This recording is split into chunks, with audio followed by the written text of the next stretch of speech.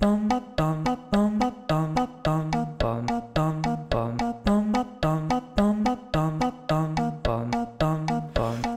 to the choir room. There's always room for you. If you're a fan of Glee, then you're a friend of me. Hello, everybody. Welcome back to the choir room as we continue on with our character studies. We have got an exciting one for you today. I don't know how long it's going to go, but it is a character that is with the show for essentially its entire run. Some of the other characters that that also applies to are going to be broken up a little bit more into, a couple of maybe different podcasts. I don't know how much we've already talked about this already, so sorry if I'm repeating myself. But today, we're going to keep it all together here. One podcast talking about Emma Pillsbury. Did she ever change her last name to Schuster? I'm not sure. Do you know the answer to that? Of course, I am Matt. I'm here with my co-host Aman. Did she change her last name? It's never really mentioned. Well, actually, does Mr. Shu call her Mrs. Schuster at some point at the end of the show? I feel like I have a vague memory of him calling her that, in the last episode. But I could have just been. I honestly don't know. I don't remember. I do not remember. That sounds familiar now that you're saying it, but I don't know. Maybe when we get to that part of her story, some memory will trigger. But either way, how you doing today? I'm good.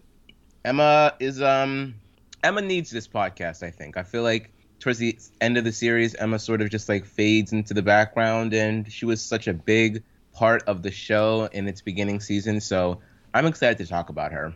I feel like there's some cool shit that we'll uncover here. Yeah, we've got Emma was a big player even when she wasn't, the biggest, the most important storyline, like her and Will or whatever it was, even if it was just, obviously a lot of her content is focused around her relationship with Will, but just along the way, she would get some gold stars from us at random times from a good moment here. She was great with the kids, this, that, whatever. She would just kind of save the day in a way, one way or another, starting off in literally the first episode of the entire show. So looking forward to getting into all of that. But actually, let me put a pause down on the Emma talk for a second, because we have a couple of things to get into. It hasn't even been more than maybe a half a week since the last podcast we recorded. But there's some things that just kind of want to touch on here or there. Top of the show, let me first talk about, which we could have talked about last week because this was news last week, but we did not. So here I bring it up today. Congratulations to Amber Riley on her engagement. Yes. Good for her.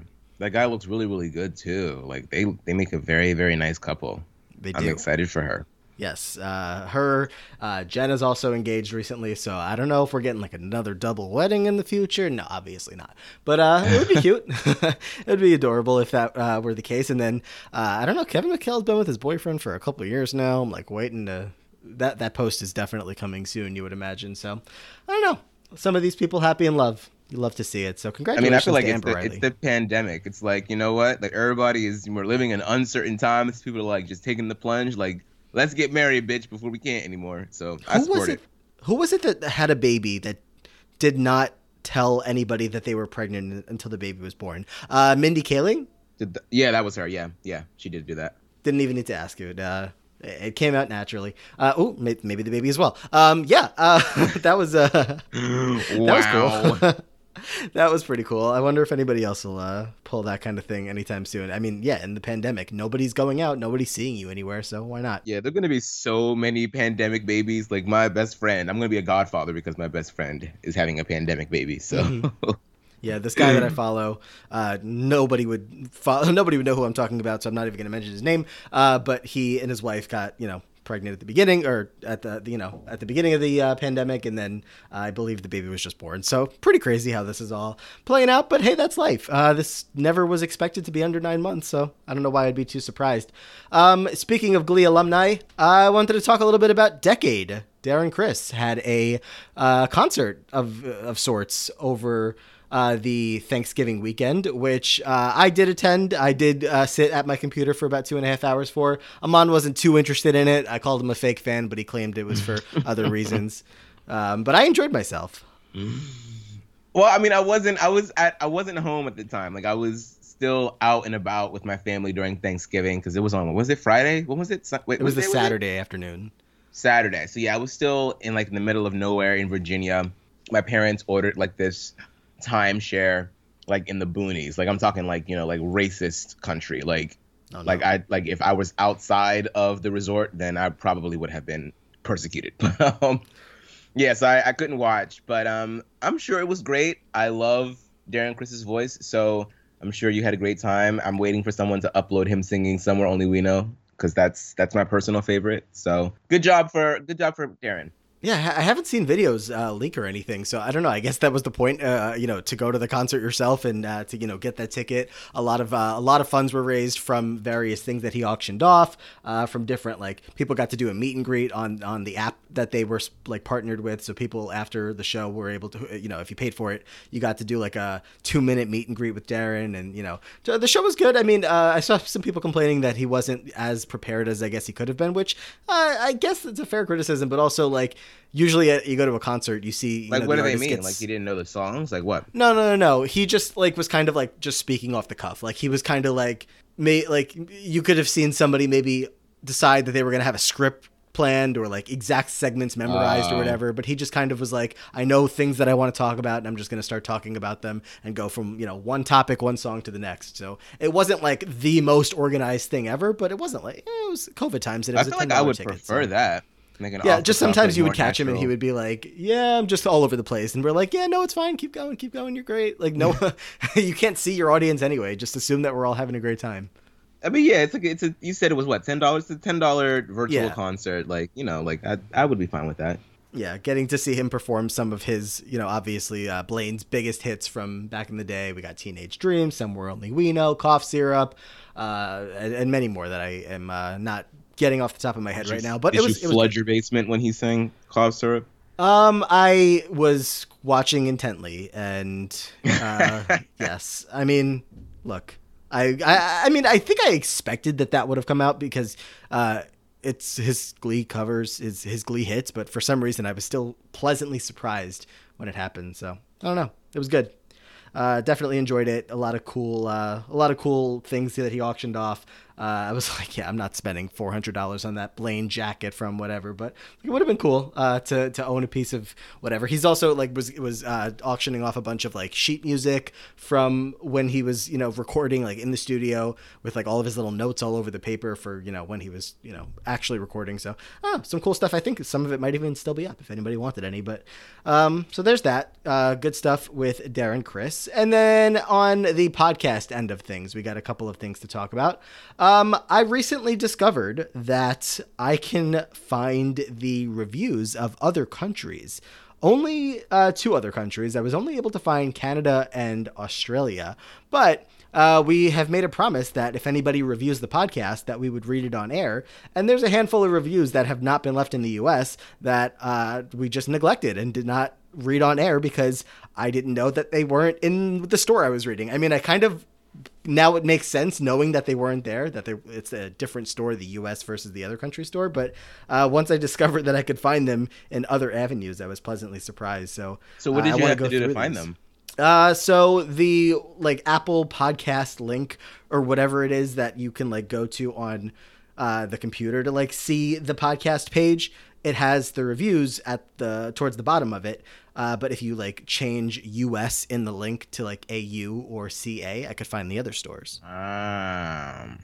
So shout out to Mary Kwiatkowski for that tip. And if there's other stores I couldn't find them, I don't know if there's more. I mean, I'm imagining there's more. But if you left us a review in another country besides the U.S., Australia, or Canada, and you have not heard us say it on the podcast, feel free to like slide in the DMs, let us know, and I'll see if we can track it down. But let me quickly go through these here because some of these are as far back as like the summertime. Over on the Australia side of things, we had Dara who wrote in to say, "Here's what you missed on the choir room. Matt and Amon continue to record episodes at a ridiculously rapid rate, but that's coming to an end soon." But it's not coming to an end because we're still here.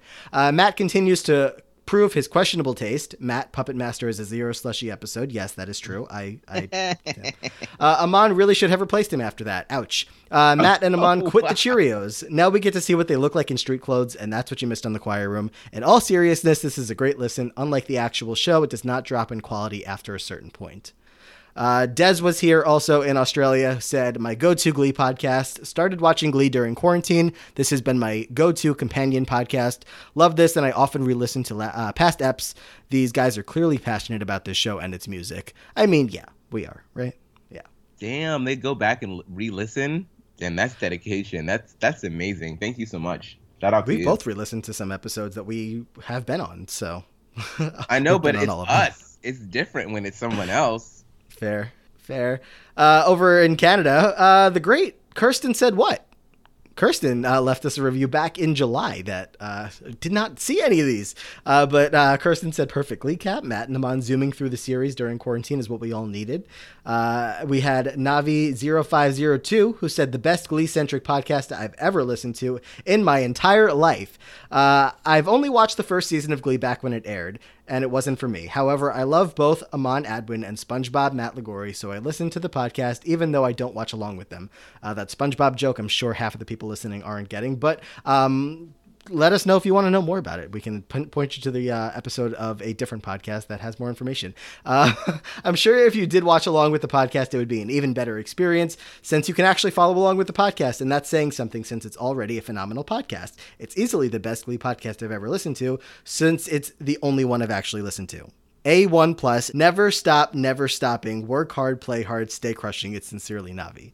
And then the last one, I promise, from Rosanera 97, who left us a review in September saying, you need this in your life. Matt and Amon doing a Glee rewatch is everything I didn't know I needed. I had finally revisited the series after abandoning it towards the end, and while it will always be a hot mess, it still brings a level of cheeriness and celebration that makes me very nostalgic. While I have a lot of episodes to catch up on, I'm so glad to have Matt and Amon to lead me on this journey. So thank you so much to all 5 of you and anybody else who has left us a review that we might not have seen. Very much apologize for the delay on that, but please, if you are, like I said, anywhere that has a review section that I might not know where to find, help me out. I'd love to get there, and I would love to thank you for it. So there's that. Yes, thank you guys so much. I love reviews. They're so encouraging. It's really, really, sometimes I forget, like, because we record so often, sometimes I forget that, you know, this podcast is going to reach a lot of people, and people are going to be listening to us on their daily routines, whether they be driving to work, coming home from work, or at work, or doing laundry, or whatever you're doing. I'm glad that you have chosen us to spend some time with, and I hope that you guys continue to enjoy the podcast as much as we enjoy recording it. So thank you guys so much. It's really encouraging. And in the same vein, recently the Spotify lists have been coming out, along with, I don't know if Apple does anything with the podcast side of things. I don't think they do. Apple obviously dropped the ball with all of that. Spotify has taken, or not taken, they've always had the lead with, showing you your year in review. Spotify, so shout out to Lizzie, Book Lover, Natalie, DA, Chloe, Jappy, Kyler, Celeste, and Kristen, who have all reached out to us in the past 24 hours with that screenshot of the Spotify top podcasts of the year, where everybody that I just mentioned had us either at number 1 or very close to it, like in the top 5 of podcasts that you listen to throughout the entire year. So just all along the same vein of thanking you guys all so much for reaching out, letting us know that that we made it up there, because it really is encouraging to hear that you guys are coming back for more, or catching up to anything you've missed. It's just really cool. So I've retweeted every single one that I've seen that's come in that way. It's just so heartwarming, and yeah, I saw those. Like, someone has listened to like 147 episodes, so damn near all of them. So you've been keeping up with us, like, because we've been releasing them in batches. It's insane to me. So thank you guys so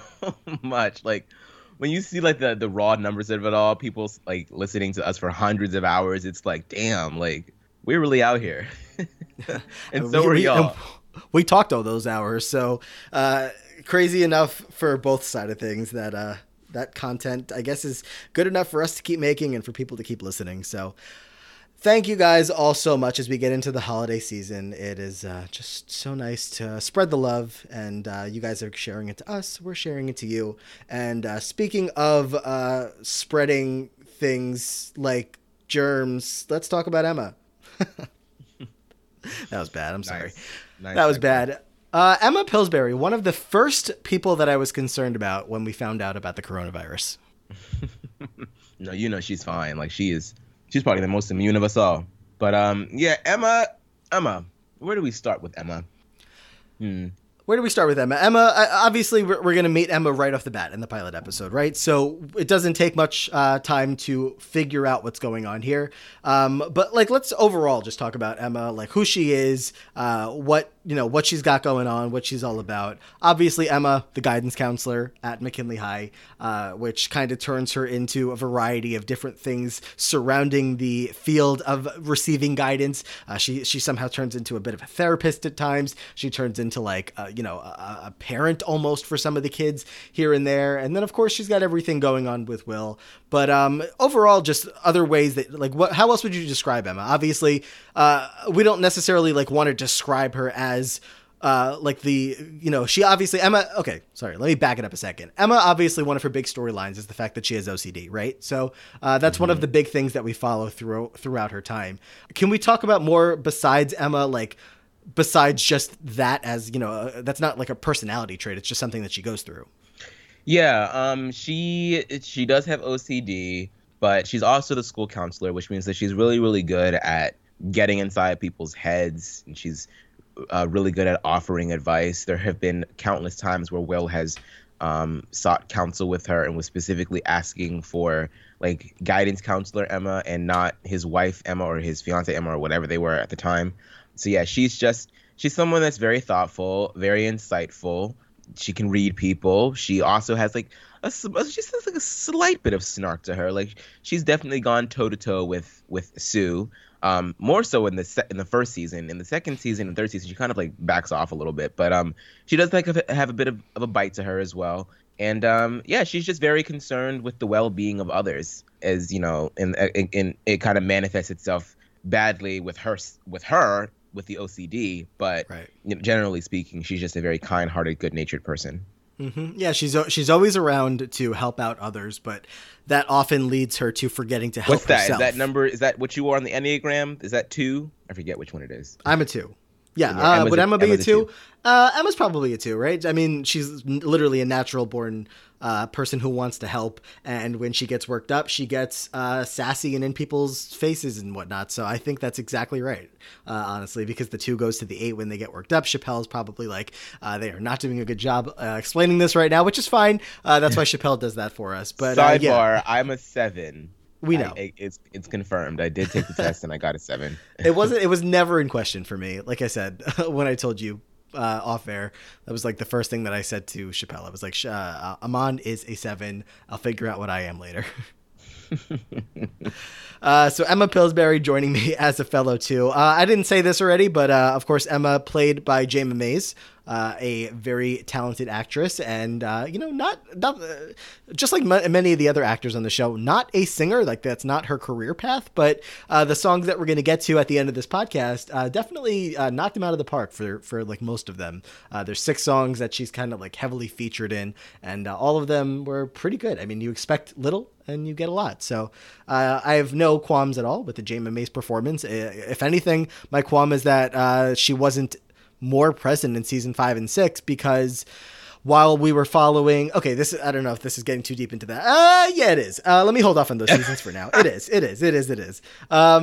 So back it up. Season 1, Emma, I don't know. Take us somewhere else in season 1 to start off. So, I mean, when we meet her, we get off, like, we immediately get the feels that she has the feels for one Will Schuester. She enjoys spending time with him. She enjoys having lunch with him and talking to him and helping him through his issues. Will wants to start the Glee Club up again, and he's having problems with, the amount of people that are interested in the club. She's going to suggest to him that he really should get the popular kids to join, because once the popular kids deem something cool, everyone else will fall in line, which Will is going to take that into consideration. He finally is able to get a few people to join the Glee Club. You guys know who I'm talking about: Rachel, Mercedes, Kurt, Tina, Artie. And to scout out the competition to see what kind of what they're up against, they go over to Carmel High. Will and Emma are both going to be chaperones, and they get absolutely decimated once they watch Vocal Adrenaline do their thing. They even they share a sandwich together at Carmel High and everything. So yeah, that's kind of what we start off with the two of them. Like it's like one of those. It's a storyline where Will is obviously married, but Emma obviously has feelings for him. So it's like a will they, won't they from the very, very beginning. Yeah, I wonder if as we go here, obviously, of course, we're looking at some notes to help us along through this journey. If we're going to see any notes, any episode that has nothing to do with Will. Unlikely, right? It does feel unlikely that we're going to see any episode where it's like... There's something in film and television. I forget what it's called. It's like, it's a rule where it's like, if it doesn't pass this test, then there's work to be done. And the test is essentially like, is there a woman in the series that has a scene that has nothing to do with a man? I forget what the name of that test is, but I'll look it up. Continue. Yeah, I mean, that's exactly what we're kind of talking about. It's just Emma in the entire show. It's all about Will. We're going to get a lot that has to do with her, but it'll be like things that she needs to work on for herself that Will is helping her with. So, they're really tied from the beginning. And of course, that's going to stay the case all the way through the entire show. Sometimes you'll get episodes where, Emma needs to take the kids to sectionals, but it's about Will. It's always that. Whereas a character like, Rachel, there's so much time where she's not around. Obviously, that's the main character here. But point is, this specific character was pretty much always intended to be locked up around whatever is going on in the world of Will Schuester, who's one of our main characters of the show. So yeah, like you said, right off the bat, we find out that Emma has feelings for Will. And that whole time in that, first episode, we see that there's some kind of friendship there. Obviously it seems like feelings are had from Emma towards Will, maybe not reciprocated because Will is married. The way that the pilot, of course, ends is with a pretty much of a hero moment from Emma, because Will is deciding whether or not he should leave the school. He's not making enough money. Everything's going on with him and Terry back at home. And Emma's going to end up breaking out the video from 1993 Nationals to show Will, look at how much fun you had singing and dancing up there. This is what you wanted to do. This is where you want to be, recreating this magic for, the new Glee Club, the new generation. And it works. Will decides to stay. And at least for myself, I gave Emma that gold star right off the bat to be like, all right, we would not have a Glee Club if not for Emma Pillsbury. So while Rachel or Will get credit for this or that, Emma definitely, a big underrated hero there early on. Yeah, it's like it's a conflicting feeling for me, because obviously she has feelings for Will. So yes, I think that she is giving him the best advice, because it is something that Will wants to do. Obviously, he wants the Glee Club to come back, and he really, really enjoys teaching. But at the same time, it's also a ploy to get him to stay because she likes him. So it's like, yeah, you're doing something for the right, you got the right answer, but you're doing the wrong work in a way. So I agree with you though. Yeah, if it weren't for Emma, there would be no Glee Club. So she really is the person that sort of is responsible for this coming to be, albeit a little shady. The test that I was referring to earlier is called the Bechdel test. Okay. Is a measure of representation of women in fiction. It asks whether a work features at least two women who talk to each other about something other than a man. The requirement that the two women must be named is sometimes added. So I do not think that Emma's character ever passes the Bechdel test. Whenever she's talking to another woman, it's always about Will. Always. Yeah. So. Whether it's Sue, whether it's Rachel, obviously when it's Terry, Coach Beforehand. Yeah.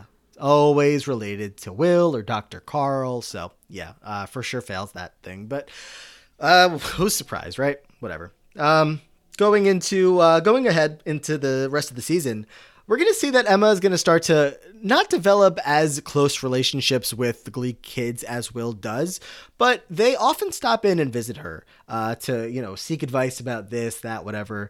And she, starts to obviously over time grow an affection even deeper for Will, which is going to in turn kind of make her closer to the Glee Club because it brings her closer to Will, but she also does care for the Glee kids.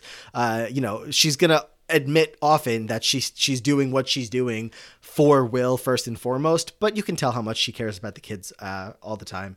She's going to give Rachel some advice about how to deal with the Finn crush as that starts to develop. She's like, I get it. She's not going to say this, but she gets it. Like, she's got a crush on Will, who also doesn't return the feelings, just like Finn, who is not returning feelings to Rachel early on. We're going to see in the second episode of the show that Will is going to stay at the school. He's going to be doing some janitorial work to add, a little bit to the paycheck. Emma's going to stop by and offer to help him a little bit. And it's right here where we find out very early on. That's how she's just like whipped. Like she's she's sitting over there scrubbing a damn pencil sharpener with a fucking toothbrush just so that she could spend time with Will. Just to spend time and get some more one-on-one time with him. And this is where we're going to learn, only episode 2 early on here, that one of the things that Emma struggles with, as we see that she is not here for a mess, not in any way, shape, or form. Is she okay with any kind of dirt, mess, chalk, this, that? It just makes her absolutely unhappy. Yeah. She is not she's not one with the shits at all. Will's going to even put a little chalk on her nose while she's helping him. And you can see just how uncomfortable it makes her. But because it's Will, she's able to contain it just a little bit. It was very, very flirty from Will, might I add, and completely inappropriate. But, Emma got exactly what she wanted by staying with her toothbrush. So... She got chalk right on her nose and decided that, it was she was going to calm down for a second and leave it there. And it was definitely such a brief moment, and you don't know the character super well. It's a good thing nobody walked in, because they would have thought they were doing lines together. Well, nobody walked in, but somebody was watching. Somebody was watching from the window. Let's introduce to this podcast a man who I would love to quickly get out as fast as we're getting in here. Ken Tanaka, who is, of course, also at the school, the football coach in season 1, who has it out for Emma just as much as Emma has it out for Will. He wants her, and he sees that she has a crush on somebody else, but the way that he's looking at things is like, I should have no problem getting her because she's single, she's lonely, she wants somebody that she can't have, and that's also what I want, but if I can convince her, then my life is set. So during that whole interaction, Ken's actually watching from one of the windows, and later on he's going to confront her and tell her that she's dumb for chasing a married guy, and I would be good for you. I mean, you're not going to find anyone better than me in this town. Yeah, this is quite the relationship that evolves between the two of them, because Emma peeped his game from jump. Like in the very first episode, Ken is like trying to spit his game over at Emma, and she's not interested. She's trying to give him every inclination possible that it's just not going to work out. And yes, she's still going after a married man, but Ken is just only going to make this. It only fuels him even more to know that like the person that she is pursuing is unavailable. So it's like, well, girl, what you gonna do? You can't have him, and here I am. But Emma's just not about that.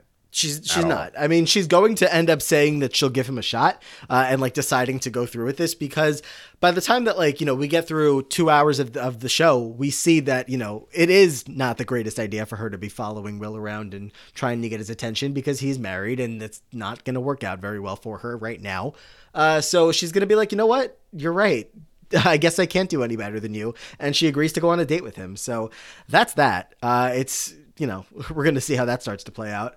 We go into a little bit later on in, I think it's episode 5, Road's Not Taken, where Emma's going to find out about how Quinn's pregnant. She tries to talk to Finn a little bit to see, what he's thinking. So just, continuing to see. I feel like there are so many different scenes. I don't know if we're going to highlight them all, of like Emma talking to the kids. Oh, this is where she gets puked on. Yes, that's this episode. I'm a girl that knows her solvents, and your breath smells like rubbing alcohol. Oh, Bambi. Yeah. Oh, no. Yeah, the interactions with the kids are, they come by pretty often, but it's like hardly the most relevant to her story, and it's not like they tie back to her. So I don't know. I have a bunch of them in my notes. I just don't know how often they're going to be too relevant to what we're talking about. But either way, so yeah, this is when she gets vomited on by Kurt, has to take those 4 decontamination showers at the ER, and ends up getting a gold star. Yes, she gets a gold star from you in this episode because she's going through everything with trying to help Will out because Will's having this whole dilemma, like April Rhodes, should we bring her back? Yes, let's bring her back. Oh, and wait, no, she's a horrible influence. Kurt's puking on my shoes. You got to get rid of her. So she's like the only one in this episode making any sense and trying to like talk to Will like a rational person. Right. I think that's the reasoning that I gave for giving her the star, because Will was just so far up April's ass. Yeah. Like so far up there. And she had to pull him out like the whole episode. Like Kurt is walking around drunk out of his mind at school. Like, what are you doing? Get her out of here. And it's like, obviously the whole reason that Emma did that in the first place for Will to try to track down April is because anytime that there's an idea that comes up for the two of them to potentially work on some kind of project together, spend more time together, Emma's going to jump at the opportunity. So when Will's like, oh, can you help me like look for information about this person that I'm trying to track down? She's like, oh, of course. Like I would do anything for you. And then as time goes on, she realizes, what she did or what they did by bringing April back here. And it's like, yeah, that's not a good idea. So there's that.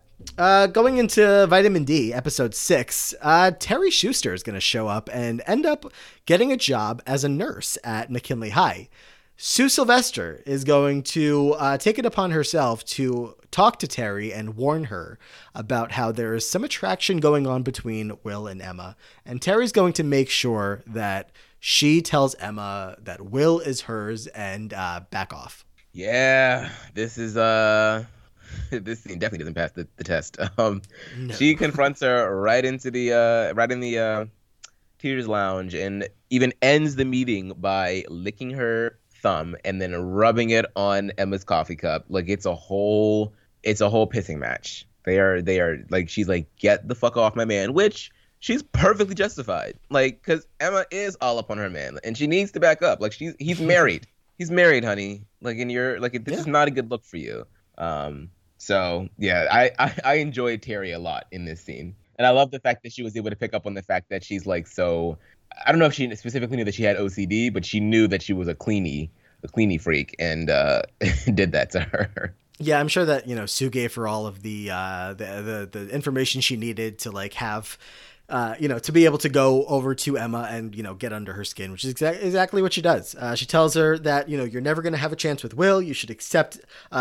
Recently, Emma got a proposal for her hand in marriage from Ken Tanaka. I guess word has spread about that. And Terry's going to suggest to her, you should accept that proposal. You're not getting Will, so you should take other opportunities that are right in front of you. Emma is considering it. She's like eventually going to ask Will later in that episode, is, Ken proposed, and Will's like, wow. And Emma's like, so, unless there's any reason that I shouldn't say yes, I mean, and Will's like, I guess I got nothing to argue. And Emma's like, all right. And she goes on and accepts a marriage proposal from Ken Tanaka. Here we are 6 episodes into season 1. Terry is ready to claw Emma's eyes out. And Emma's like, you know what? Let me just go marry Ken Tanaka. That'll fix everything. Okay, so is Emma trash for this? Because, look, the guy is married, right? There's nothing that you can really do to change that fact. And sure, you can have your crush or whatever, but you trying to, because she even tells Terry, Will deserves so much better than you. How do you know? We don't really see Emma ever interacting with Terry. Emma's not, unless she's camping outside of his apartment and looking in through the blinds. Maybe.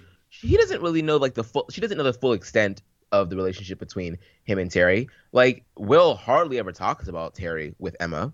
If anything, they talk about anything other than Terry because Emma wants to be all up in his pants. So it's like, Emma, I feel like Emma is really, really overstepping her bounds here and going so far as to pretty much give Will an ultimatum with this Ken Tanaka thing. It's like, well, girl, no one told you that you had to marry Ken Tanaka. So if the reason that you're looking for to not marry him should just be that you don't want to fucking marry him, not that Will could potentially divorce his wife and then come to you. Like, I just feel like she's like really forcing his hand here, and I just don't think that that's cool. Yes, Terry is a horrible person.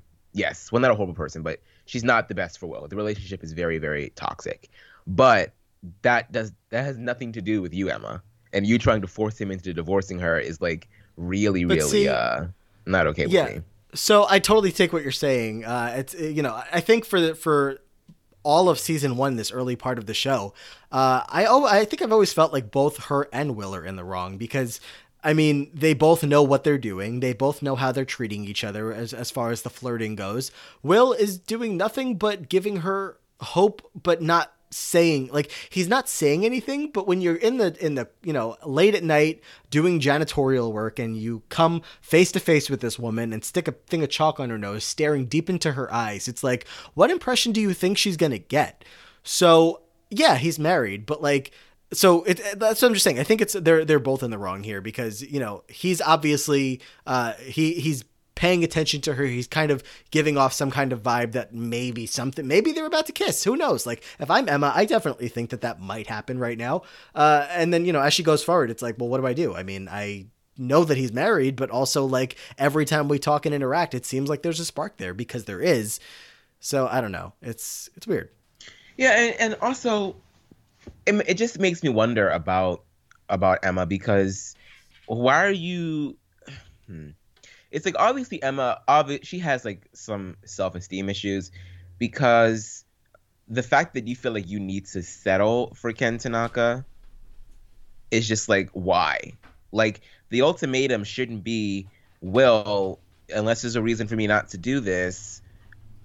Then you need to tell me. It should just be like, you don't want to marry him. Why are you settling for Ken? Like, are you only marrying him to prove a point to Will? It's like, well, it's strange. Ken's also though being like, I know that you love Will, but I just want to be with you, and I don't care, how low I feel about myself, and why you say yes. Like he really just wants her to say yes. That's the end of the story. Like he keeps saying like, I know that you're into somebody else, but like. I'm not, he's really into her and he's like, you're not going to get any better. So like, you can tell from the start, like we're not doing a Ken Tanaka character study, mark my words, but like if we're looking at Ken for a second here, it's just a very sad thing, the way that he goes about this, because he just feels like he's like this is the one person that he has his eye on, that he wants to be with. And no matter what the reason is, even if it's just because she's desperate and doesn't think that she'll ever find love anywhere else, he's willing to accept it. So it's like, everyone's kind of giving her permission to act the way that she's acting and accept this proposal, even though everybody knows that it's absolute horseshit. I mean, I don't know. Especially as we go on, let's just keep moving here. We're going to go on to mashup, where Emma and Ken, now engaged, are going to ask Will to mash up their wedding song. Emma wants to do I Could Have Danced All Night, and Ken Tanaka wants to do the thong song. Emma and Will are going to have a dance lesson where Will's going to perform the thong song with her, slips on her dress. Next thing you know, he is on top of her on the floor. Ken's watching from the window. Everybody knows there's still, this is not going away anytime soon. He's going to end up going with her to pick out her new wedding dress, because I guess Emma has no friends or family. She only has Will Schuester to accompany her to this big event of picking out a wedding dress. He's going to tell her how great she looks, and she's going to do her song there. I Could Have Danced All Night. By the end of the episode, he comes to her to apologize. Will, that is, goes to Emma saying, I'm sorry. Look, these songs, I mash up a lot of songs. These two are not going together. And Emma's like, well, yeah, that's just like me and Ken. We just don't go together no matter how hard we try to make it work. It's not going to happen. So very self-aware by all parties that this is just stupid and a waste of time. That thong, thong, thong, thong, whoa. You could tell that Emma just has some cobwebs down there because she was turned the hell on by that corny ass song, like freaking Will Schuester gyrating to some fucking Cisco. Like, ew. Like, this is the man you want to lay with? Like, what are you doing? Certainly is. Well, if you like it, I love it, Emma. Yeah. She likes it. She likes it a lot. It's, like, we're going to also get to know more about her parents later. So I guess when you kind of watch it, back like this to see, why is she not with her parents? Why is she not with, why is she not with her sister? She goes to her sister's house later in the series when she needs a place to stay, but I don't know, maybe that's far. So I don't know. Just such a weird situation that's going on here. This is obviously like the A story that we're following outside of the kids. Like, if we're not following the kids, we're following Will and Emma. So it's just, this is like the main thing that we're getting. When we talk about the episodes having too much adults, it's because we're watching Will and Emma dance to the thong song. So that's early Glee for you, and why season 1 got some high ratings at times, but is what it is. Yeah. So, I mean, we talk a lot. I mean, Will is made fun of a lot for the fact that he doesn't really have any adult friends. But I think the same can also be said for Emma, because she also is, I mean, she invites him and only him to look at the dress that she has for the wedding. And it's like, you really don't have any women in your life to talk to about this, or it doesn't even have to be women, but just anybody besides Will. But I guess not. I guess Lima, Ohio is a really lonely place for the above 30s. Yeah. Seems like it. Just ask most of the teachers here. They're all single and horny, so all of them. We get a funny episode where in Ballad, where Rachel is going to develop a crush on Will, and not much specific Emma content here aside from she's going to try to give Will advice on how to get Rachel, how to like let Rachel down, and then we get that fun time where Will is singing "Don't Stand So Close to Me" mashed up with Young Girl, and at the end he's like, "So Rachel, did you hear what I was singing?" And Rachel's like, yeah," and Emma's like, "Oh, isn't he wonderful? Isn't he so good?" And Rachel's like, "Yeah." And you just get that really, like, that's not what Will was trying to get at. But like you said, Emma completely just waiting to do something with Will, even though she's not ready. Which is totally dickmatized. Just wait till we get to a couple of episodes from now with the power of Madonna of it all. And okay, let's hold off on that. What else is going on here as we get to the end of this first part of season 1?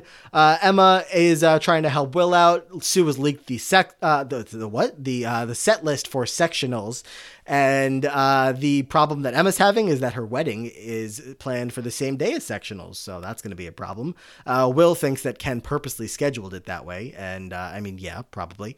But when we get to sectionals, we're going to find out that, of course, obviously Will can't go because he slept on the mattress. So he asks Emma to go in his place, which she agrees to do, and move her wedding back a couple hours to be able to take the kids. So, oops.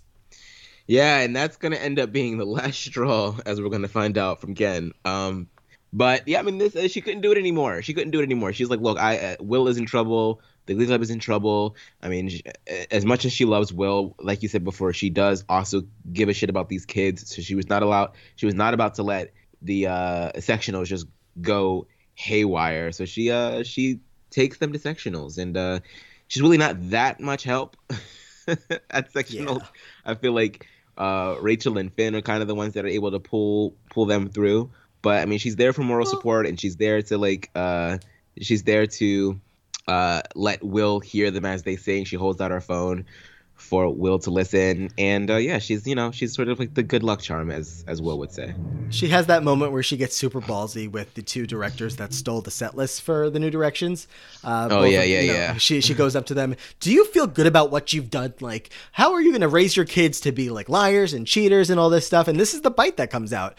You see it like once or twice with Sue as well in this season. So I don't know if we've missed any yet or if it's going to, more coming up. But every once in a while, she'll like stand up for herself or stand up for people that she cares about in like this way that's like, who is this Emma? But it's like nice to see. I don't know. It's a little bit of an unexpected turn for the character, but it's like it becomes a consistent thing where it's like this character has this bite where she like, is willing to go to bat for people that she cares about. So yeah, but as we're saying, yeah, so this is going to be the final straw for Ken. He's going to not show up at the wedding, leave Emma there. Will shows up after sectionals to go to Emma's wedding, and nobody's there. It's just Emma sitting alone in this catering hall, and she admits to him, I moved the wedding for you. It wasn't for the kids. I did it for you. And that's that. She also says that she emailed her resignation letter to Figgins, and Will's like, okay, hold on a second. I have to tell you something. I just left my wife. And Emma's like, all right, I gotta go. And he's like, wait, maybe you didn't hear me. I just left my wife. And she's like, yeah, Will, you just left your wife. Like, this just happened. This is all way too much, happening way too fast. And she's not she's not going to sit here and like be like, oh, I love you now, let's go, like you and me get married. She's going through a lot. She's not somebody who can take all of this in at once. It's been a stressful, however many hours. So she's having a hard time with this. She's going to end up, packing up to go. But before she goes, she's going to get stopped in the hallway. Yeah. So this scene, I mean, I think that Jayma Mays does such a good job with this scene. I forget the exact line, but I mean, she's essentially explaining to him like why she wants to leave, because she just can't deal with the heartache anymore. It's like, I like you too much, and it's not going to work out between us, and like I don't want to be walking the halls and seeing you every day. It's just not good for me. And it's like this thing that happens in TV and film that I hate all the time, where it's like you finally, like the goal or the wish of whatever character can finally be granted, but now all the characters in a weird place and they can't make it happen. I hate that shit. It just pisses me off. It's like y'all have been pining each other for 11 episodes, and now when it's finally time for you guys to be open with each other, you can't do it. It's just like, ugh. But you're right, we're not left in agony for too long, because after the kids are gonna sing some Kelly Clarkson to Mr. Shu, he's gonna go running over to Emma, who is just about to leave the school, and then lays one on her. And this is the last episode before the hiatus of season 1. So she got her wish. She was about to leave. She's always with with the ultimatums with Emma. Yeah. It's like, I'm gonna marry Ken, but let me know if you wanna bang real quick. All right, well, never mind, I'm marrying Ken. All right, well, I'm gonna quit, but if you wanna get down with the get down, then let me know. Like, it's just, I mean, yeah, it's funny how it works out like that, but like this poor woman goes through so much like emotional like stress every day just dealing with this because of all the different factors that have to go into this, with the Ken, with the Will, with the Terry. It's like she's trying to do her best and be there for everybody, but then like we've said, and like it's a theme for her, she's never there for herself. So when it's time to be there for herself, she's like, wait a second, I have way too much to process right now. But yeah, Will stops her and all that. So that's how we end that first part. You give her a gold star in that episode. So, and it sounds like just what you were just talking about, that whole thing resonated with you a little bit. So there's Emma's third gold star in 13 episodes. So look at her go. And her next one's going to come pretty soon as we start back up in episode 14 of season 1. And she's going to get a gold star from me in this episode. We open back up. Emma and Will are in her office. She's obviously still here at McKinley. He's going to point out that, hey, we've been here just like this plenty of times before in your office. The only difference now is that I can lean over the desk and kiss you if I wanted to, and I want to. And Emma's like, hold on a second. Not yet. I need to clean up first. I need to, there's too much going on here. It's a mess. And, just kind of bringing that back into the story as well, because as much as they want to show us Emma and Will, they also are trying to show us this person who is always constantly suffering from the OCD that she suffers from. Also, I don't know that we've ever touched on the exact term for this, but her Glee wiki page says a lot about misophobia. Are you familiar at all with this term? Because I'm not, so I'm afraid to like touch too much of it because I'm not the most educated in this and what it is. I mean, we obviously know what it is, but I don't want to like get into details about it. Do you know anything more about it? About misophobia? Misophobia, okay. That sounds so familiar. Google calls it an extreme or irrational fear of dirt or contamination. So obviously, makes sense. It's exactly what Emma's going through. But I think like overall, it just kind of gets labeled as OCD on the show. They never bring up this exact term on the show, right? Or do they? I don't think so. I'm looking it up right now. Yeah. Oh my God, there's like two really close words. There's misophonia and then there's misophobia. And misophonia apparently is like an aversion to like specific sounds, like a pencil tapping or chewing gum or something like that. And then misophobia is what you just said. Yeah. Right. Definitely has that. It's just like I said, they kind of just only kind of refer to it as OCD, like especially the Born This Way of it all when she's wearing the shirt. So I don't know. If anybody, knows more about this, would love to, hear more of like an explanation of. I guess it's just like a distinction because like you can have OCD and everyone's OCD is going to be different for like, so someone can be because the heart of the disorder is like the obsessive compulsion, right? But what you are obsessive or compulsive about varies from person to person. So in Sure. Emma's case, she's It's about this. cannot deal with mess, whereas Mm-hmm. someone else with OCD might, they might feel like they need to, I don't know, always check to see if something is off or on, or they are really meticulous about how their contacts in their phone need to be. So it's always different depending on the person. Mm-hmm. So that's just something that we're getting reminded of off the bat here. Emma's going to come over for a date night at Will's house. They dance together, they share a kiss, but they're not going to have sex because Emma is going to reveal for the first time that she is in fact still a virgin. Will seems a little bit upset. Yeah.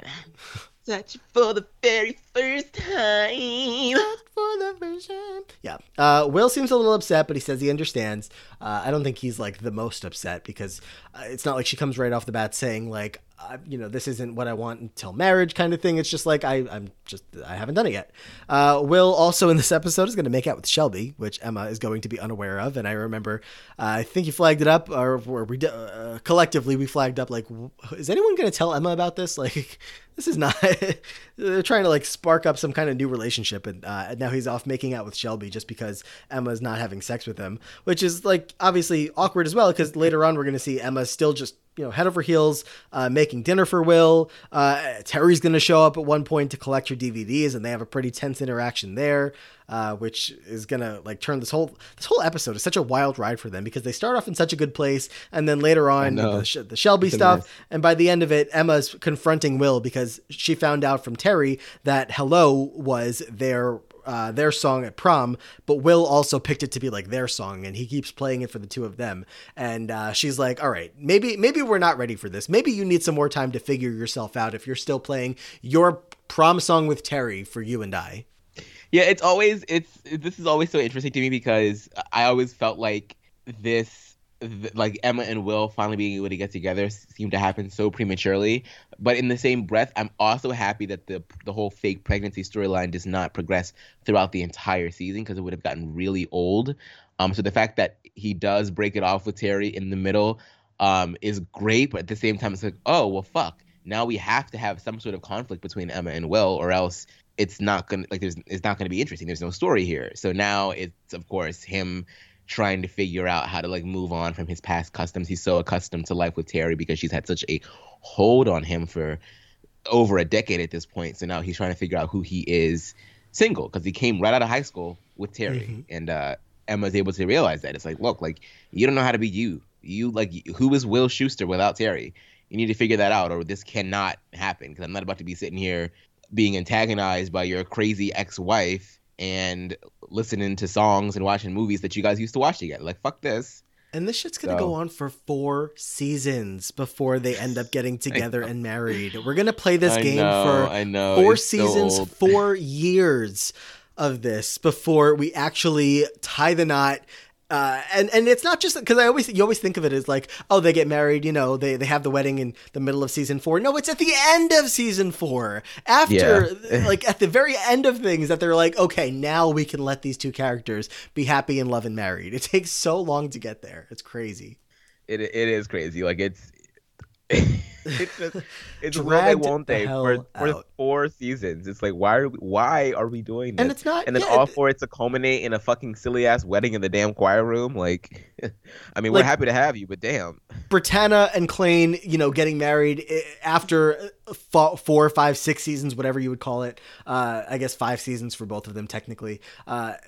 You get that because they're young and they should be getting married as late not should be. But like traditionally you expect them to be like a little like as old as we can possibly see them when they get married. It doesn't have to be, but that's what it is here. But these adults that are like together for so long, you can tell that they're in love from the second that they meet each other. The fact that it takes so long to get them actually to the altar, I'm making air quotes right now, in the choir room to get married, but whatever. That's besides the point. Let's continue on in Emma's journey here of her sexuality, because Sue is going to key in on this being something that she's, insecure about. So while Madonna is playing everywhere in the school, because Sue is the number one Madonna stan on earth, she's going to play it everywhere but Emma Pillsbury's office.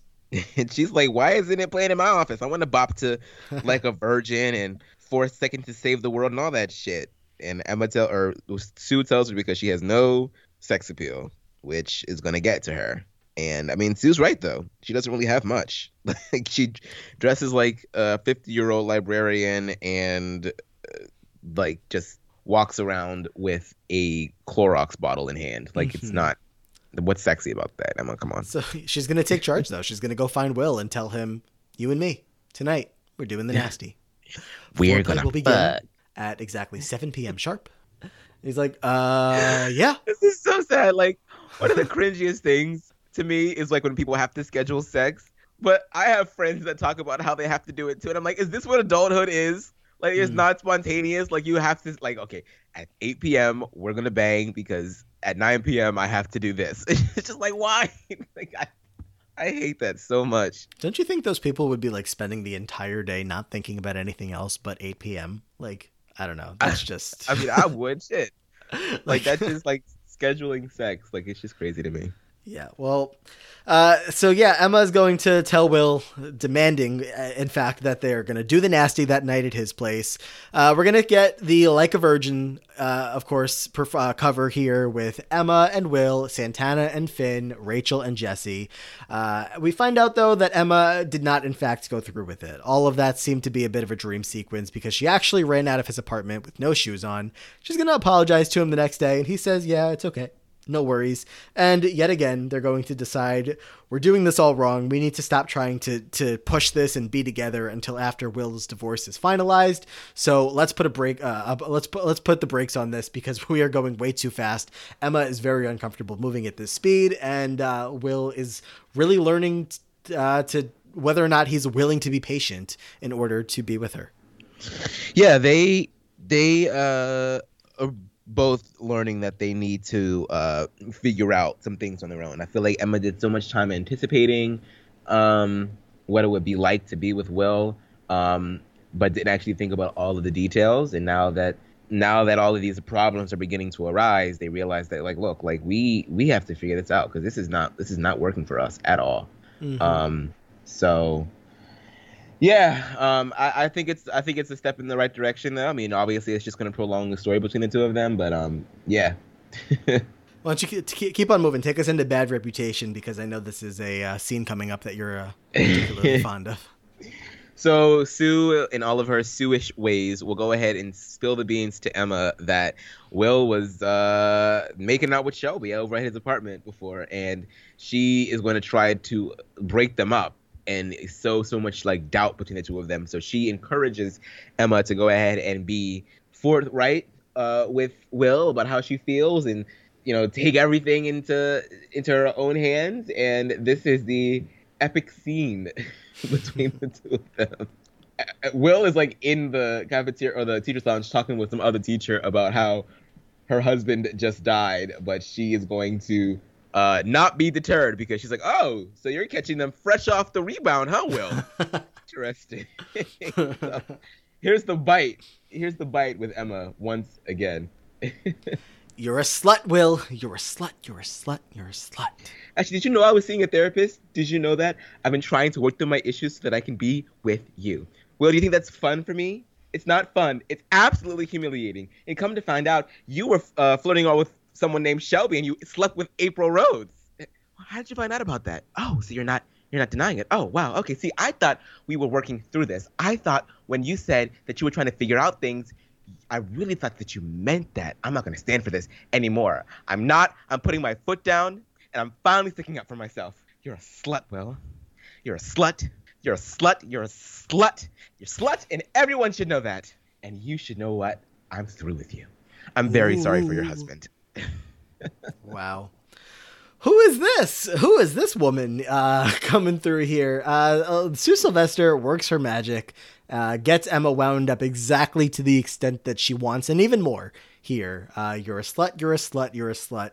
And that's going to obviously not sit well with Will, or both of them, really. He's going to apologize to her later on, and he's like, look, if we are ever going to work through this, like, I think Emma's actually the one who says this, like, we need to see each other for who we really are. And if who you really are is when you don't get sex the exact second you want it, you're a slut, and you need to go find somebody else to go have sex with, then I need to know that, because I need to know who I'm dealing with and what I'm working with, and decide if this is ever going to work for both of us. So she's like, we both need to be exactly who we are.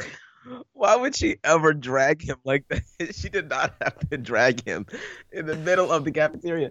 But we are so grateful she did. It's not confirmed, though, that he actually slept with April Rhodes, though, right? No, I don't think we're ever led to believe that actually happened. Oh, no, it is confirmed, because he talks with April the next day, and April's like, all we did was sleep. So, like, yeah, he sleeps in the same bed with her, but they don't have sex. That's what I'm talking about. Yeah, no, they sleep in the same bed. We see that at the end of the song there, but they definitely don't do it. Otherwise, it would have definitely been brought up. But it's just like, no, they had a sleepover. But Sue pushes a different narrative to obviously make Emma more upset, and that's where we are. But the funny thing about this for me is that I think that prior to this episode, Emma was kind of like a little absent. Like, she wasn't in as many scenes. So it's just so funny that, like, she misses, like, she's not on set for like 2 episodes or so. And then when she comes back, she drags Will. It's like, bitch, where you been? Like, no wonder he's sleeping around with Shelby and whatever the hell, because you're not there. Like, where are you? To close off season 1 here, we're going to go to the final episode. Will is going to come to Emma for some advice, pre-regionals. And, he's struggling with the kids. Everybody's nervous. This is regionals. She's like reminding him that, remember that video that you watched about yourself. It was the best moment of your life. You loved what you were doing. Isn't that what you're trying to teach the kids? That winning isn't what matters most. It's all about, the experience, the journey, everybody having a good time, whatever, blah, blah, blah. She also tells Will that she's been seeing her dentist. So note that for the start of season 2, that does start back here in season 1. She is seeing somebody else, and I think Will's the one that makes a comment, like, kind of suggesting or asking, like, have you done it? And she's like, no, I'm just dating, seeing, have not had any sex. Of your business anyway, bitch. Right. And then the way, this episode's going to be obviously way more about the Glee Club and all that, but we're going to get one final hero moment, I guess, from Emma towards the end. The New Directions do not win at regionals. They're going to not win, and of course that means that Glee Club is over. But Emma's going to take a stop in Figgins' office, arguing about them being canceled. She is not happy about this decision. Will is kind of accepting it at this point. He's like, Emma, that's the deal. We lost. There's nothing we can do. And she's like, I don't care what anyone else says. Some things are worth fighting for. Like, you should be fighting it just as hard as I want to right now. And when she talks about that, some things are worth fighting for, he's like, you sure you're talking about the kids? Not us. And she's like, of course, that's what I'm talking about. But we're not going to be able to get out of here without one final Will and Emma kiss. So, while she says no, she tries to walk away. He's going to kind of grab her by the arm and pull her back in for one final kiss. So she's seeing the dentist, and he's like, no, you're going to kiss me. And that's these two in a nutshell. Yeah. She's back to being all in on the kids again, and with Will, and she's really trying to stand up to Figgy. So yeah, there's so many. I'm just now realizing once again that she has so much bite in season 1. She's always arguing with Figgins or Sue or somebody, or Will, calling Will a slut, and then it just kind of dissipates afterwards as soon as they start dating. But he lays one on her once again, because that's what Will does. He just likes to grab women and kiss them. But it's kind of like Emma, she likes him. She loves him, and this is just the cue once again. It's like, oh, they're back on, even though she's with the dentist, but hold on till season 2, because we'll see what happens. Mm-hmm. My other notes here, I have a separate section in our notes here of anytime that the kids came to Emma for some advice. So in season 1, I'll flag up when Emma gives Finn and Quinn advice on how to be popular again. And she sees Will walk by with the sunglasses, and she's like, sunglasses. You should wear sunglasses. Indoors, they're going to look so cool. Everybody will just be like, those are the coolest kids in school. They're wearing sunglasses. Yeah. just to speak to the advice that Emma gives to these kids. They're going to get older over time, and they're going to need advice on like real life things. I mean, there was real life things going on here. Quinn was pregnant, and she, was asking Finn, so like, what's going on? Like, how's things? How is your plans for anything potentially going on? So she does step in, obviously, for some important things, but then like they come to her for like, how do I be popular? And she's like, sunglasses. I wouldn't know about that. I don't have a pamphlet for that. Sorry. Sunglasses. All right, let's move on into season 2. Emma is back at the school. She's got her new hot dentist boyfriend, none other than Dr. Carl, Mr. Jesse... John Stamos. I was going to call him Jesse Katsopoulos. Do you believe that? That was about to come out of my mouth. Jesse Katsopoulos, because his actual last name... I've never watched Full House, so I wouldn't know. Well, that's not his last name for more than one episode. Why can I not think of his last name? Oh my God, this is so embarrassing. Jesse, Full House. This is so embarrassing. The Full House stands are going to come for you. Wait, it is. Is it? What is going on? His last name remember is when Netflix like renewed the series and called it Fuller House? Yeah, and then there was like a porn version of it called Fuller Hold. No. I was disgusted. No. I don't know anything about that, and I don't want to. La la la la la. I'm sorry. I'm an idiot. His last name is Katsopoulos.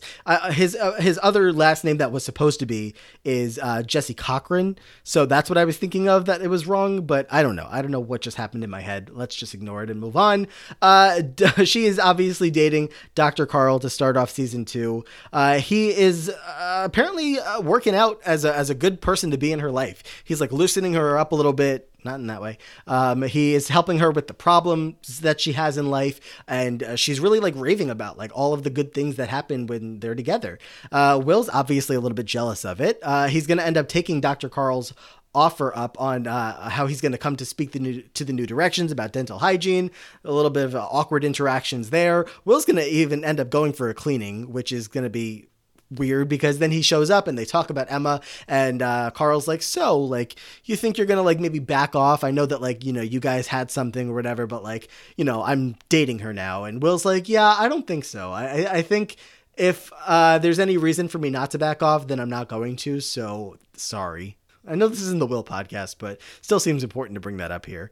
Yeah, he's really gonna lay it on thick with Carl here because I mean, he wants Emma, and you should have been a little bit more serious with Emma and not making out with Shelby and being a slut back in season 1. So now you've lost your chance, and now she's with someone who is dedicated to cleaning because he's a damn dentist. True. So yeah, Emma got herself a man. I wish that we would have like shown a flashback scene to like how they first met, like what the conversation was like. Like, so how did it start? But it was probably because, if anything, it was probably Carl that initiated it because Emma's teeth were probably uber clean because she's like that. And he was like, oh my God, your teeth are like the sexiest teeth I've ever seen. And then the rest is history. So the rest is history. So yeah, he is, not willing to back off very much. In fact, he wants to show Emma that he can let loose as well. Like, Dr. Carl is like this smooth, like, smooth and silky, like, living life, hair flowing through the wind kind of guy. And he's like, I can be that too. I'm not just this like, suit and tie and vest guy. He's going to sing Toxic with the kids to try to show that side of him. That rhymes. Yeah. There we go. But obviously this doesn't go over very well with the Toxic performance. Emma's not too taken as much as she could have been, I guess. And next thing you know, there's a whole Lauren Zizes is. Lauren Zizes is. Jacob and Israel is with I love how some of the never Glee girls. Brought up again, like how she's like literally like the main one that incites that whole sex riot, and then she joins the Glee Club the next year or in a couple of days or whatever, and never like says anything about it. I mean, she's chasing Puck. That's totally not true. She's with Puck. That's the storyline there. She's not chasing Puck. But yeah, I would have not minded if there was like that underlying story of like Lauren, secretly like wanting Will Schuester. That would have been funny.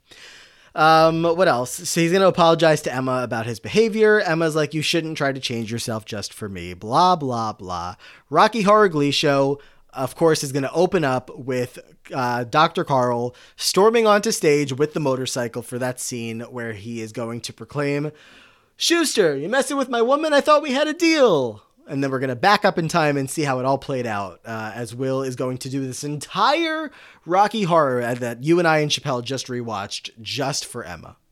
Yeah, and so here's the thing, because if we're talking about Emma, do we think that she does enough here, or do we think that she's guilty of what Will was doing in season 1, where she doesn't like put her foot down and say, look, I'm with Carl, it's not going to happen, you need to back off, or is she enjoying the attention? And if she's enjoying the attention, then why drag Carl into this? I just feel like Emma can be so messy, and we don't talk about it. That's a great point. Like an absolutely great comparison with the whole season 1 thing, because yeah, now Emma's in a relationship that she seems to be, it's not like right off the bat we saw Will and Terry having problems. Like they seemed, obviously Terry was a bit much, but it wasn't right away that we saw that there was like obvious, like this is not going to work out. It was, a couple episodes in that the signs started to become clearer and clearer.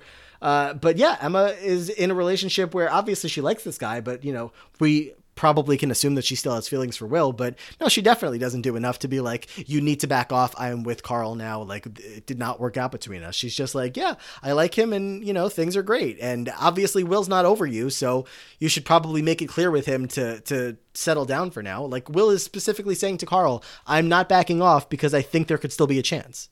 Yeah, she enjoys the attention. I think that's like what it boils down to, which is fine, but like, Carl's a good guy. I wouldn't. He's a dentist. He got money and he's handsome. Like, pick your poison, boo, and stick with it, because you have two great men here that are obviously like, because Carl's like really, really into Emma. Like, I don't think it's explored enough just how much he because he puts up with a lot. Like, they stay together for quite for most of season 2, until he just finally can't do it anymore once Holly Holiday gets her ass up in there. But yeah, it's messy, Emma. It's messy. Do better. And she doesn't like messy. Well, that's for sure. Will's going to ask her to be the costume designer for Rocky Horror. She enthusiastically accepts. Of course she wants to. Will also is going to end up in a situation where he just has to fill in for Rocky because Sam is not comfortable in the costume and nobody else will do it. So Will has to strip down to his gold shorts and, be like half naked up on the stage, but he needs to rehearse the number as well. So he needs Emma's help. He needs to rehearse for Touch Me. He's going to ask Emma to practice with him and she's like, yeah, sure. Why not? And by the time that the song is all said and done, she is ripping all of his clothes off. She is sweating, panting all over him. He's all over her. It is, you might as well like this, like Emma's not losing her virginity here by any means, but like they are so close to what Will is looking for out of this relationship here. He's completely, shirts off here. They might as well. I mean, they are going to at one point in their lives do it in the school, but it's surprising that this is not the time that it happens. Touch me. I wanna be dirty. No, you don't. You don't want to be dirty, Emma. You're the antithesis of dirty. Creature of the night. Oh, touch me. Oh, I wanna be dirty. Fulfill me. Creature of the night. So she's gonna just dance all up and down, tearing his clothes off, blah, blah. And, she feels guilty about it. So she's gonna go and tell her boyfriend, Mr. Dr. Carl, about what happened. And she's got to be full honest with him. Like, that's their relationship policy. Everything is out in the open. It's all full honesty. So he's gonna show up at rehearsal and confront Will about it. Obviously kind of awkward there. Will and Emma have a talk at the end of the episode. They discuss that he needs to let her go for now. So they do finally have this talk. It's a couple, weeks too late at this point. He's already gone through all of this embarrassment on his own end, but they are finally going to have that talk, which is important. It's not good enough, I guess, for Emma later on. We get to the sectionals episode for season 2, and Emma is going to back out of going to sectionals with them because of the whole Rocky Horror incident. It has upset Carl too much. After the New Directions win at sectionals, Will's going to run to Emma's office to show her the trophy. And Emma's going to actually end up telling Will about a weekend in Vegas that she just had with Dr. Carl, where she's now Emma Pillsbury Howell at the end of all things here. She did it. She was like, I'm not about to go through what I went through season 1. I'm actually going to go through with the wedding this time. I'm getting married, and we're doing it shotgun style before I have the chance to say no. And, I mean, I mean, if he took her to Vegas and like showered her with, gifts and adventure, I mean, I'd say yes too. Shit, I'd marry Dr. Carl. So Wanky. wanky. Yeah, I mean, this is I still kind of feel though, and maybe I'm demonizing Emma too much here. So drag me if I'm wrong, Matt or audience. I feel like she did this on purpose, not because she wanted to marry Carl. I mean, I think there was some of that in there, but I think that she wanted a reaction out of Will. That's what I think. Because Interesting. you don't go from gyrating all over Will's naked chest 2 episodes ago to getting married. It just doesn't. It doesn't work. Well, so there's a little bit of a time gap here. The early part of the season doesn't have a whole lot of Emma, where we just covered 3 main episodes that her storyline takes place in. Brittany is in episode 2, Rocky Horror is in episode 5, and then Sectionals is usually right before Christmas. So that's the special education episode there. So I guess this whole thing happened pretty much over the course of like 3 months, this early on here. So as much as it's, we're talking about it quick, I do feel like the time frame here, especially with her saying to Will, like, you need to move on and forget about me. Like, in my head, if she wanted to go forward with Will, the opportunity was there at the end of season 1, anytime here. But she realized all of these things that were happening with Will that were scaring her, like things becoming serious, and whether or not she recognized that, or if she was just like, no, maybe this isn't what I had pictured. This isn't what I wanted. Either way, she had her chance. It's not what I want. It's not what I planned. Exactly, Sharpay.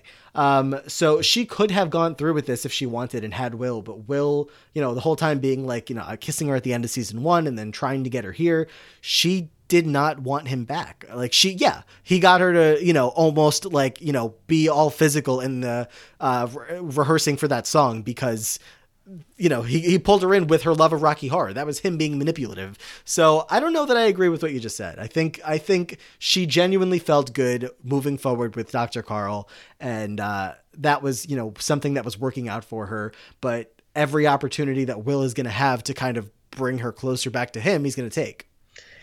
I mean, point taken. The way that she shows him that ring and everything, knowing exactly how you could be right. It could be more of a, I'm married now. Like it's done. Like, so Will, like, I know that we've had our flirtations in the past, but we have to stop now because look at this ring. If you like it, you should have put a ring on it. So it could be a bit of that, but I also just feel like, she never really stopped liking Will. So all of these Dr. shenanigans. Carl is just so good for her. I mean, he is hot. He is successful. He is clean. He helps her with her OCD and puts that first in their relationship and puts her first. Like, there's nothing wrong with this guy. Like, there's no reason for her to not want to be with him. Yeah, there really is no downside. We don't see any downside. Yeah. At all. So she gets married in Vegas with him and she comes back to report the news. So there's that. Glad for them. Glad it all right, now out. let's talk about sex. Let's talk about sex. What do you want to talk about? So Emma is the moderator or the chaperone or the staff faculty member for the celibacy club, which consists of who's in that bitch? Rachel, Quinn, and eventually Puck joins. And Puck. Sam was going to join in season 3 because he just wants to get with Mercedes. Yeah. But she's the captain of the Celibacy Club, and sex is the theme of the week this time around. And who should also return to the school but one Miss Holly Holiday, which is going to frazzle Emma because of the fact that there's obviously a connection between Holly and Will as well. Emma realizes that. So there's like a little bit of jealousy that comes in here. But the real problem here is that Holly, being the resident sex educator at the school for the week, is going to provide counsel for both Will and Dr. Carl. Whoa. Emma and you keep doing this. You keep putting 2 random men from this world together, Ryder and Jake, Will and Carl. I mean, and I'm the crazy one for having Pillsbury fan fiction. Come on. Hey, look, those would be infinitely more interesting than fucking Pillsbury, okay? So I stand by He it. says, as a gay man who definitely would be more interested in anything related to either of those 2 couples. So, she is going to get in with the nitty gritty with the 2 of them. And asks them like what's going on, like why aren't they being intimate with one another, and Dr. Carl is letting Holly know that like he's been patient, he's done everything that he can, like but they're married now, and it's really really it's kind of weird now because we haven't done it. And Holly asks Emma, is this about Will? Are you still harboring feelings for Will? And Emma isn't able to answer, and so Dr. Carl is able to get the answer by the in answer. So right. This is kind of like the beginning of the end. Yeah, the counseling is really going to kind of set things in stone here, that things are not working out between the two of them. Carl's going to move out of the condo and say, you know what, we tried. I really do and did love you and whatever, but like, this is just not going to work out. You know, the obviously what seals the deal here is that it's pointed out that, yes, Emma still has feelings for Will.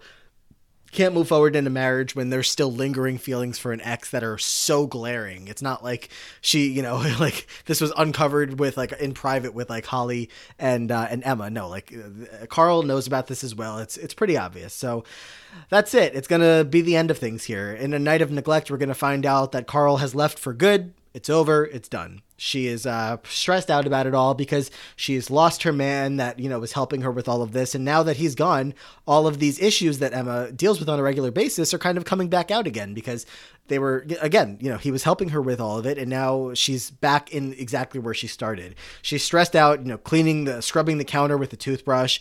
Will's trying to be there for her, but Emma's like, I just thought that by this time in my life, I would have overcome this OCD. I thought I would have been able to, you know, move forward and beat it, essentially. She's just really upset that she hasn't. And, you know, Will's really trying to be there for her. He cleans a grape and feeds her by hand, which is going to, you know, kind of make her feel a little bit better that he's willing to, you know, clean with her and, you know, just kind of be cute with her, whatever. So there's that, but it's going to become a, you know, an important thing here as we move into Born This Way as well, because the OCD that Emma deals with is really weighing on her. And the kids are all dealing with some of their own issues as well. Emma's going to have this idea with Will that they should embrace themselves. They should all take things that, you know, they're insecure about and just learn to love it. And Will's like, oh, that's a great idea, Emma. Like, we should all learn to love the things that we don't love about ourselves.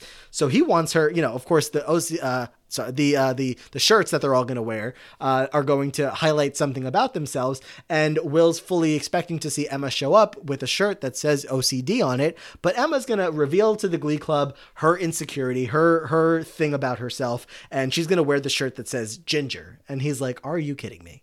Yeah. Ginger? Really? All my life I've been told that gingers have no souls and that we smell of copper and burnt iron.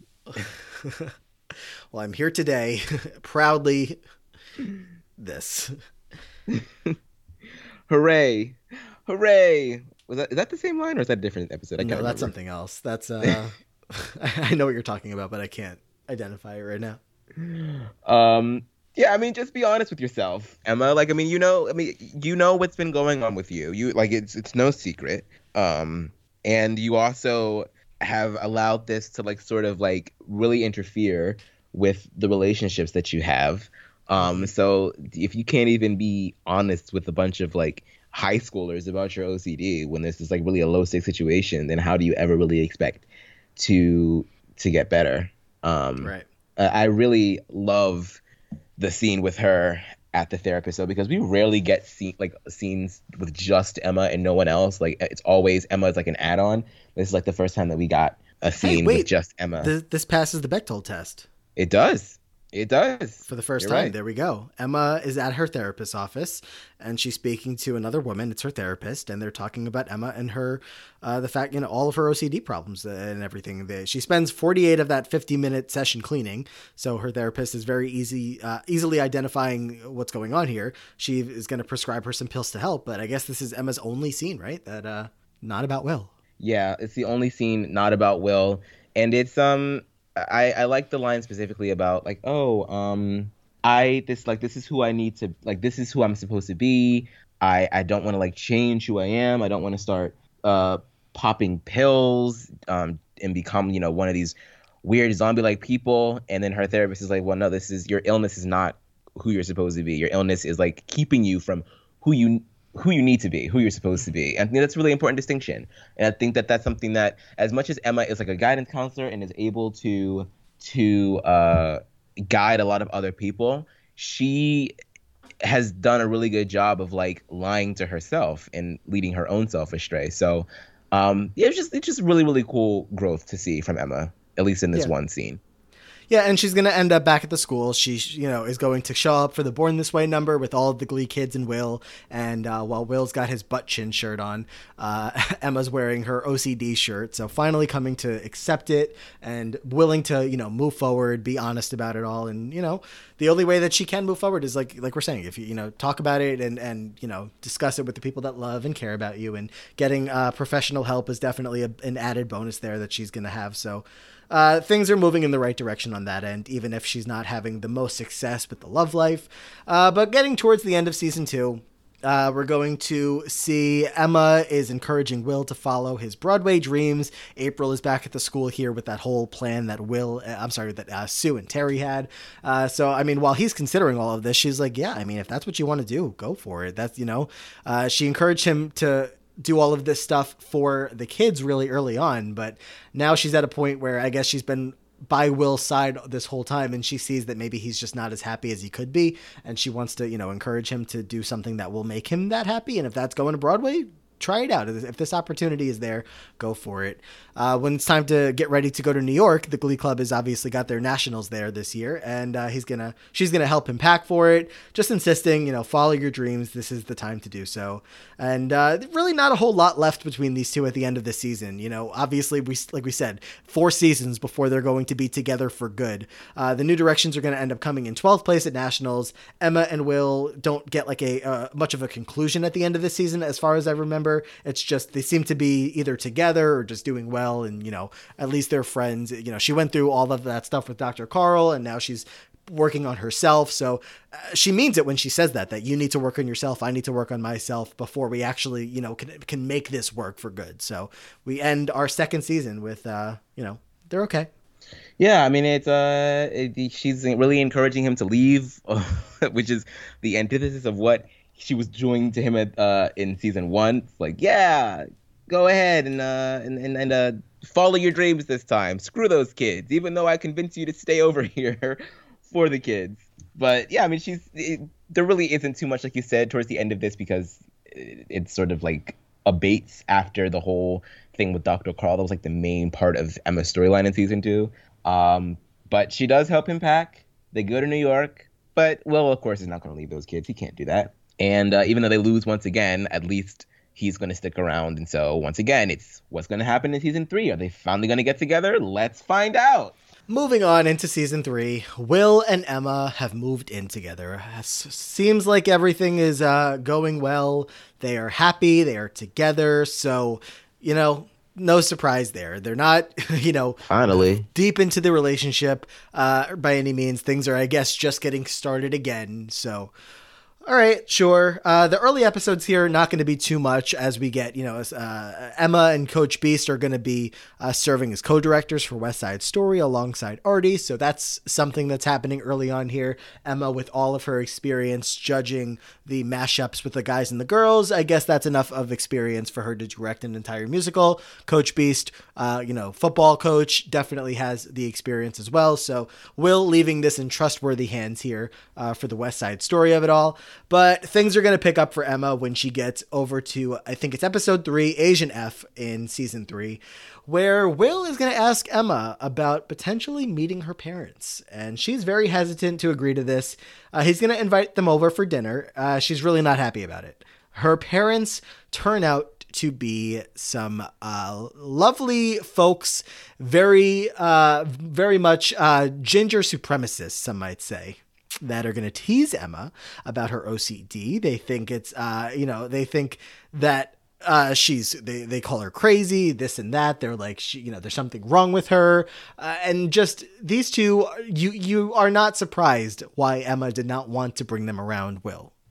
They're dead. What are you talking about, Matt? Her parents are dead. Right. Oops.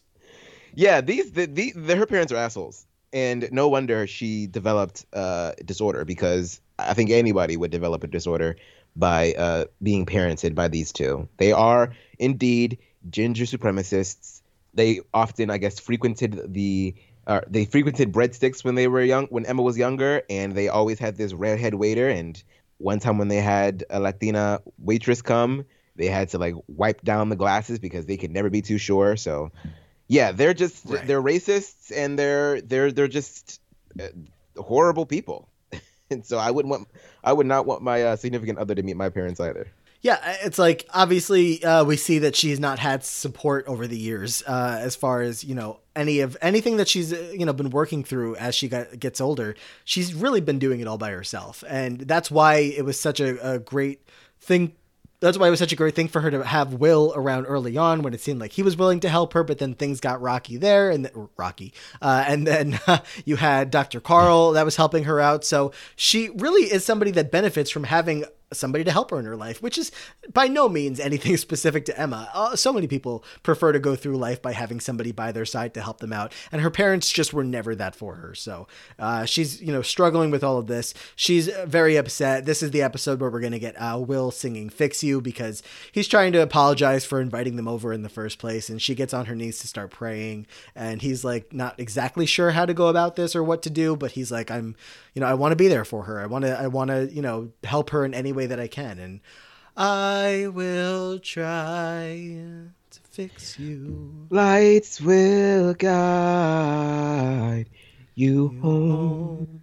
And ignite. Okay, so totally random story. I don't know if I told this the first time, probably not. But Fix You is so. I also don't talk a whole lot about my hockey fandom, whatever you would call it on here. But I am a lifelong Islanders fan. My dad definitely did that, you know, when I was younger, getting me big in on hockey, and I've followed it all throughout my life. Season ticket holder for a couple of years, for probably like 5 or 6 years now, which is discontinuing now that there's a pandemic going on. But so back at the Islanders' old arena, they like one of their last seasons there, before they moved into a different arena, they played Fix You as like the song that they would like come out to every day. So all of the players would enter the ice and it was just like this whole thing with like Fix You going. And it like whenever like the lights would come on, lights will guide, and like it became like that song was associated with that. So we would like, me and my friends would like play it in the car and we would just get like emotional as hell, like listening to this, like thinking of like it was so stupid. Like it was so stupid, but like that's what this song takes me to, just in case you care.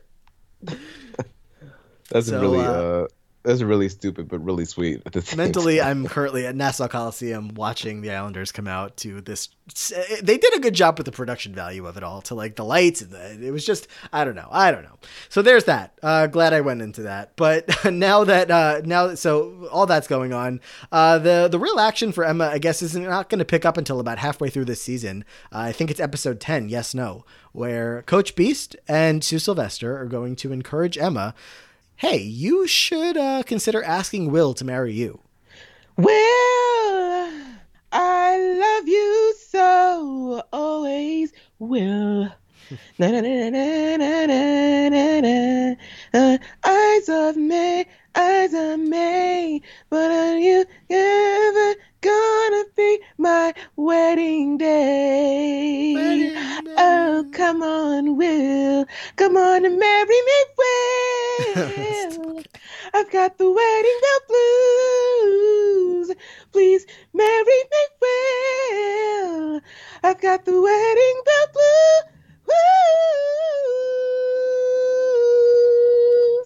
That is my fucking shit. I love that song. I was so obsessed with that song when she sang it. I like listened to it all the time.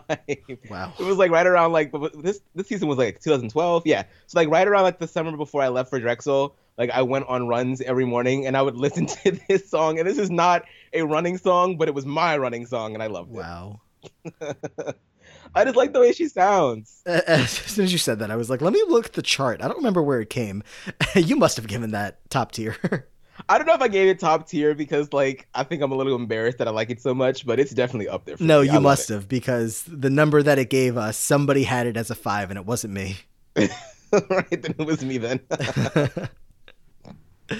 Yeah, so they're going to encourage Emma to do that, and she's going to. After the song's all said and done, she's going to ask Will to marry her, and she's, kind of still in a daze there.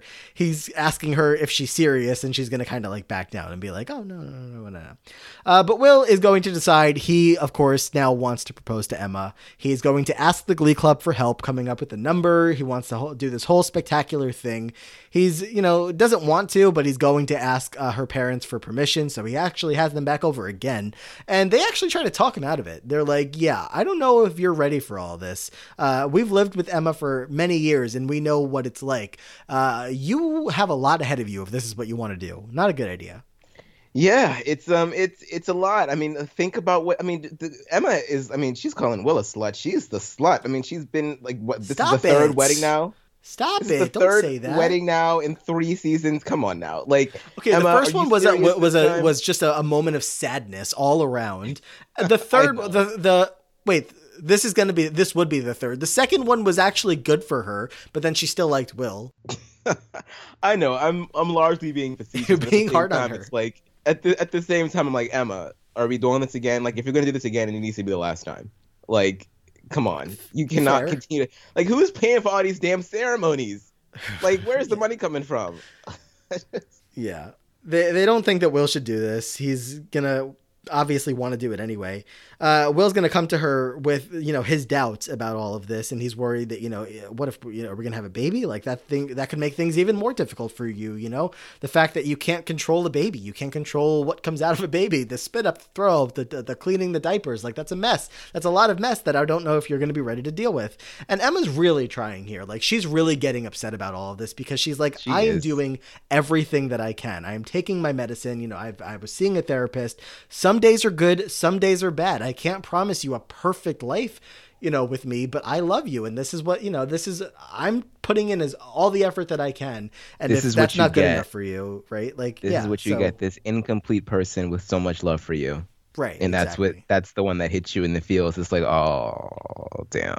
And it's not like he was coming out of this with like, that wasn't like where he was coming from initially, but her parents really did that to get inside of his head. Her own insecurities that were coming out when she said that. It's like, that's not what Will means, but like it's something that she has to deal with because it's, she has OCD and Will's going to have OCD. It's just, it's a chronic thing and all she can do is just work through it, and not everything is going to be perfect, but if that's not what you want, then you need to be honest and just go ahead and say that, like, and I think that's all you really can do. Like, you can have so much love for someone and it could be this one thing that's really, really shitty about them. And you're like, okay, well, I'm not interested. Or you love them enough that it's not a thing. So you need to make the decision. Because I was being facetious largely when I was talking about Emma, like, being a slut, but like, this is it for her. Like, I think that this is it. If you want to marry me, I will marry you, and that'll be it. If you don't, let me know. And you know what? It's time to see if we are going to make this happen or are we not. Yellow diamonds in the light. I was standing side by side as the shadow crosses mine. What it takes to come alive. Dun, dun, dun, dun, dun, dun, it's the way I'm feeling. I just can't deny. We get the iconic scene of the New Directions in the pool with Santana, Rachel on lead there, taking it home with We Found Love. That leads with Will walking across water, jumping in the pool, emerging, soaked head to toe, standing before Emma to give his proposal and just talking about how much he loves her, how much she means to him, how willing he is to go through life and clean up her mess and, she cleans up his, like be there for each other and embrace each other's everything, the good and the bad and all that sappy stuff that he says there. And of course, Emma is going to accept the proposal and finally, or at least we got a proposal, 3 seasons, 10 episodes in. Finally, after all this time. Damn, jeez. And he goes into that dirty ass pool. climbs out and puts a ring on her finger and kisses her, but she lets him do it. So that's growth right there. Hey, look, the New Directions all made it inside of a body of water, and nobody came out pregnant. So we're all good here. Things are moving in the right direction. Shout out to Artie for throwing himself into the pool out of his chair. Shout out to Artie for keeping that still on the internet. You'll find it randomly thrown on Twitter from time to time. We're going to go over to the Spanish teacher where Sue asks Will for a bit of a gift here. She was hoping that maybe Will would consider donating his sperm because she's trying to get pregnant. And Sue was like really interested in specifically Will's sperm because she wants somebody like Will. Will is always, an optimist or whatever. She has to say good things about him. So she wants Will's sperm. Emma's like, this is not happening. This is not a good idea. This is awful. Why would you ask him for that? Weird start to this one. Baby gravy. Yeah. Baby bullet. Yeah, that. Dream scream. Yeah, that. Man relish. Okay. Anyway. But at the very least, it's nice here. Emma's being like sympathetic towards Sue, saying like, I get it. Like having a child, I think would be good for you. What? I'm sorry. I'm currently looking at a list of sperm slang, and I've never heard man milk before. That's funny. Oh, no, all right, it's yeah. Not. Awful. Okay, continue. Emma, I'll back away for a second. I'll take my earpods out, and you can talk to the audience. Just you two. Yeah, Emma, a bit of the bite comes back out in Emma, which is completely appropriate. It's like, you cannot be asking my fiance for his sperm. It's completely inappropriate. And you don't even like him. You spend so much time hating him. So, like, do you really want that to be the father of your child? And, like, what's that going to do to the child? Like, when they realize that their father is a person that their mother despises. Like, you're going to screw up the child before he even gets here. Like, it's completely inappropriate. And I'm glad that Emma, stood her ground on that one. But in the same breath, guidance counselor Emma still was able to acknowledge to Sue, like, yeah, for what it's worth, I think that you should have a child. I think that it will be really good for you. Yeah. And I think that by and large, I mean, we'll talk about it when we talk about Sue, but I think that Emma was right. I think that having a daughter did soften up Sue a bit. We don't get a lot of time with Robin, but Emma was right. And at the same time, everything in this episode is all happening at once for Emma. For Emma and Will, because at the school, a new position is opened up. A tenured position is now available. So Will is going to go into, he's not worried about the Sue, he's not worried about the sperm. He's worried about, there is a spot to potentially get tenure and, have that insurance for his family, have that extra support for Emma. And, if they're going to start a family, like, you got to start with something as serious as this. So he is laser focused on getting this. And the tension's going to start to build back at their house because Emma's trying to show Will some new pamphlets that she's made. Obviously that's Emma's like bread and butter at the school. Like, she has these great pamphlets. Anytime a kid comes by, I can't believe I've gotten this. It's pretty irresponsible actually for both of us that we've gotten this far into the podcast without yet mentioning a pamphlet that Emma is known for, the many that she has across the series that come up, just so you want to be pregnant. Right? Like, I don't know, whatever pamphlets that she has. So she's showing Will all of these new pamphlets. And he is just so focused on, reminder, he's still teaching Spanish. He's trying to translate a song to Spanish and he's having a hard time doing all of this. Later on, we're going to see that Emma is trying to, tell him, like, don't worry about getting this, like, stop putting so much pressure on yourself. Like, I can take care of myself. I'm proud of you and everything you've done. Like, all I was trying to do here was show you the pamphlets. And then tension gets worse because Will's going to be like, oh, they're silly. They're, ridiculous. These pamphlets, like, just, I'm trying to focus on something important here. And you just keep shoving pamphlets in my face. And he's like, I love you, but the kids don't take them seriously. She's going to fight back for her pamphlets, saying, the point of the pamphlets is that they're silly. The provocative titles are the point. It gets the kids talking, and she's had enough. So she heads out, and, of course, the way that this episode ends is going to be exactly how Emma would have hoped for it to end, because Emma is going to put together a great pamphlet that is going to get Coach Beast and the football schools across the nation talking as she develops the Taint Misbehavin' pamphlet that is going to end up getting her the tenure. Good old Emma. Emma can be a little raunchy, can't she? Interesting. Yeah, I'm kind of conflicted with that scene with her and Will because, like, on one hand, I don't think that Will responded correctly, but she was kind of being just a touch annoying, just a little bit, because Will was really trying to talk about something here, and all she was doing was just like shoving those pamphlets in his face. Like, can we talk, please? Like, stop this, enough with the pamphlets. But good for her because now she got tenure, and that's guaranteed income for when they want to eventually start a family. So the joke's on Will in the end.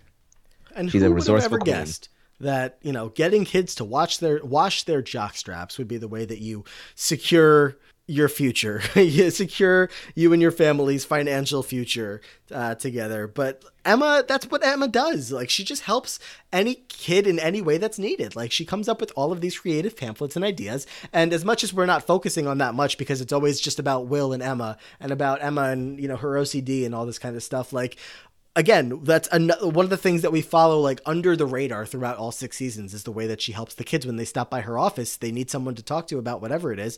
In season 3, I think it was the Sam and Mercedes scene, right? It was actually in this very episode.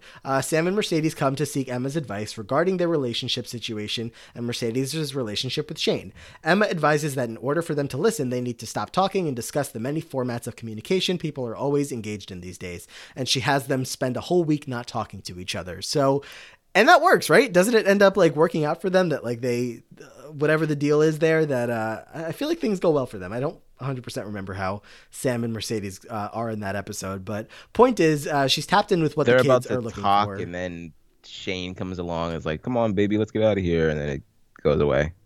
So maybe it doesn't end well for them in that episode. But point is, They wanted, but no, you're right. It did seem to work well because they were about to talk, and they both had Right. smiles on their faces as if they had something to say, and then they had missed each other. yeah, Right.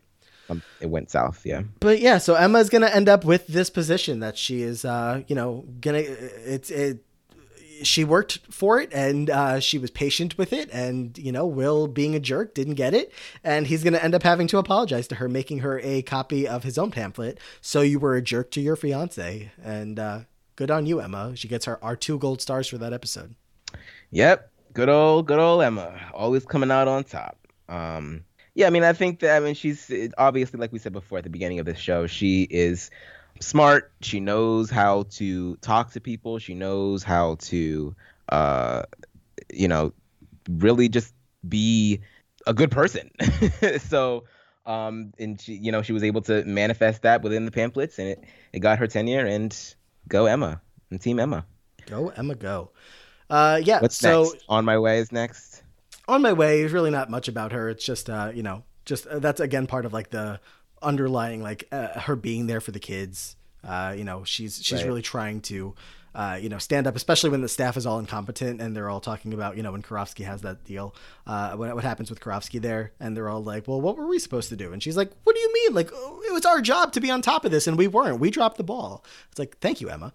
But yeah, not much about her there. It's not till we really get to dance with somebody that things are going to pick back up with her again. Yeah, we're gonna see a little bit in Dance with Somebody. They're starting to get, they're starting to plan for the wedding, and Emma wants to hire a wedding planner to help her with the planning because Will's really not going to be doing too much with it. But they are thinking about moving the wedding over into November. But Will doesn't really want to do that No, because the other way he around. wants to make. Will wants to move the wedding. Emma doesn't. Oh, yeah. So, yeah, Will wants to move the wedding to November because he wants the kids to stay. But Emma's like, the kids are probably going to come back, especially if we move it in November. Like, what's the point? Because they'll probably be back anyway for Thanksgiving anyway, which they were, except Rachel and Kurt. But if we keep it now, that like let's just go. We don't have time to prepare. We need more. Yeah. Like, I'm not ready for this. Like, she like I guess And like he's not Will is doing speaking anything for to help the her, audience so. there. Yeah, Will's like, the audience wants us to get a move on this. So can we just get going here? And Emma's like, no, relax. We can do it in season 4. People will be here still. People will still be watching. And it's like, yeah, but like, just do it already. Like, it's really crazy. It's like every step of the way there is a setback. It's like Are they gonna get? Are they gonna date? No, they're not gonna date. Okay, once they're dating, is the dating gonna go well? No, the dating is not gonna go well. All right. Well, is Dr. Carl gonna work out? No, Dr. Carl's not gonna work out. All right. Are they gonna propose? Yes, they're gonna propose. But now they don't know when the wedding's gonna be. Golly, like, what is next? What is next for the two of you? What is next for the two of them is that it might be time here. It might be time, not for a wedding, but for something else, because the New Directions are going to head off as the season comes to a close here on season 3, and it's time to say goodbye to some of our alumni, or not alumni yet. They will be alumni soon. It's time to say goodbye to some people, and of course, those kids are really going to take up the majority of this storyline. But Emma's going to go to Chicago with Will, with the kids, and they're going to win. The New Directions win at Nationals. It's the senior year for a lot of these kids, and of course, this was a huge moment for them. It was a huge moment for Will as well, who, has been sticking by the kids' side all these years, and this is, he feels as much of a win for him as it is for all of them, which is of course true because he's also going to get his Teacher of the Year award, and it's a big time for him, and, she's by his side. She's going to leave him a pamphlet that is when it's finally time to have intercourse, and it is time. They're finally gonna do it. Took this long, but she is finally ready. She thinks that they're in a good place, and she, I guess, wants to give him a little bit of something. They won nationals. They won nationals, so he's getting some nookie. That's how this relationship works. I think that's really how it works too, because it is. We don't see them get like any more intimacy until the end of season 6 when he becomes the principal. Then it's like, oh, now we can really, really go to town now because you done won nationals again and you're the principal. Yeah. So they finally do it. They finally do it. He's going to end up like we see the next day to see like, okay, so did they actually do it this time? Or was that like just, another like maybe and then not end up happening? But they do. He like thanks her the next day for their night together and for always being by his side the whole year. He gets his Teacher of the Year award, and Emma's going to be there at graduation to hand out the diplomas as the New Directions and all of their other class members that we'll never know are going to head off. And she's going to actually go with the New Directions to send Rachel off to New York. And there's that. So Emma and Will still going strong here at the end of season 3. They finally had some sex. They finally had some stuff. I don't know. Good for them. Yeah, good for them. Finally. We're going to be thinking that they're in the greatest spot, right? Season 4 is going to get kicking along, but Jayma Mays is not going to be main cast anymore. She has dropped down to recurring character. Imagine like going through all that, like you finally, she breaks through that barrier, this character that has been waiting to, finally do something that she wasn't ever the most comfortable with. She finally has sex, and now they're like, okay, great. So we don't need you as much anymore. We're going to just kind of, call you here and there. It's like, I know. Oh, damn. Season 4 is very kind of like disjointed for Emma. I mean, she goes from never being around, and then when she is around, she comes back with a vengeance because she's going to get into some shit this season. Which isn't necessarily her fault. It's more Finn's fault. But before we get to that, we're going to see her a little bit in episode, what is this, Makeover episode 4? I think so. 3.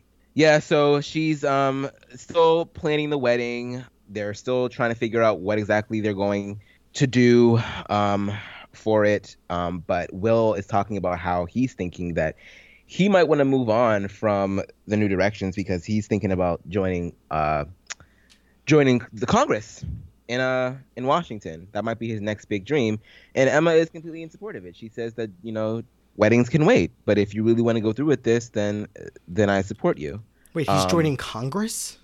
Well, it's like local school government. Maybe so Congress is the wrong I know like word. they call it like the blue ribbon panel, but aren't they like talking to Congress or something like that? Yeah, so exactly. He's not going to be a senator or a representative. I mean, Congressman Will Schuester would have been something, but I don't know that that's exactly what it was. He's going to speak with Congress about maintaining the arts in schools. Yeah.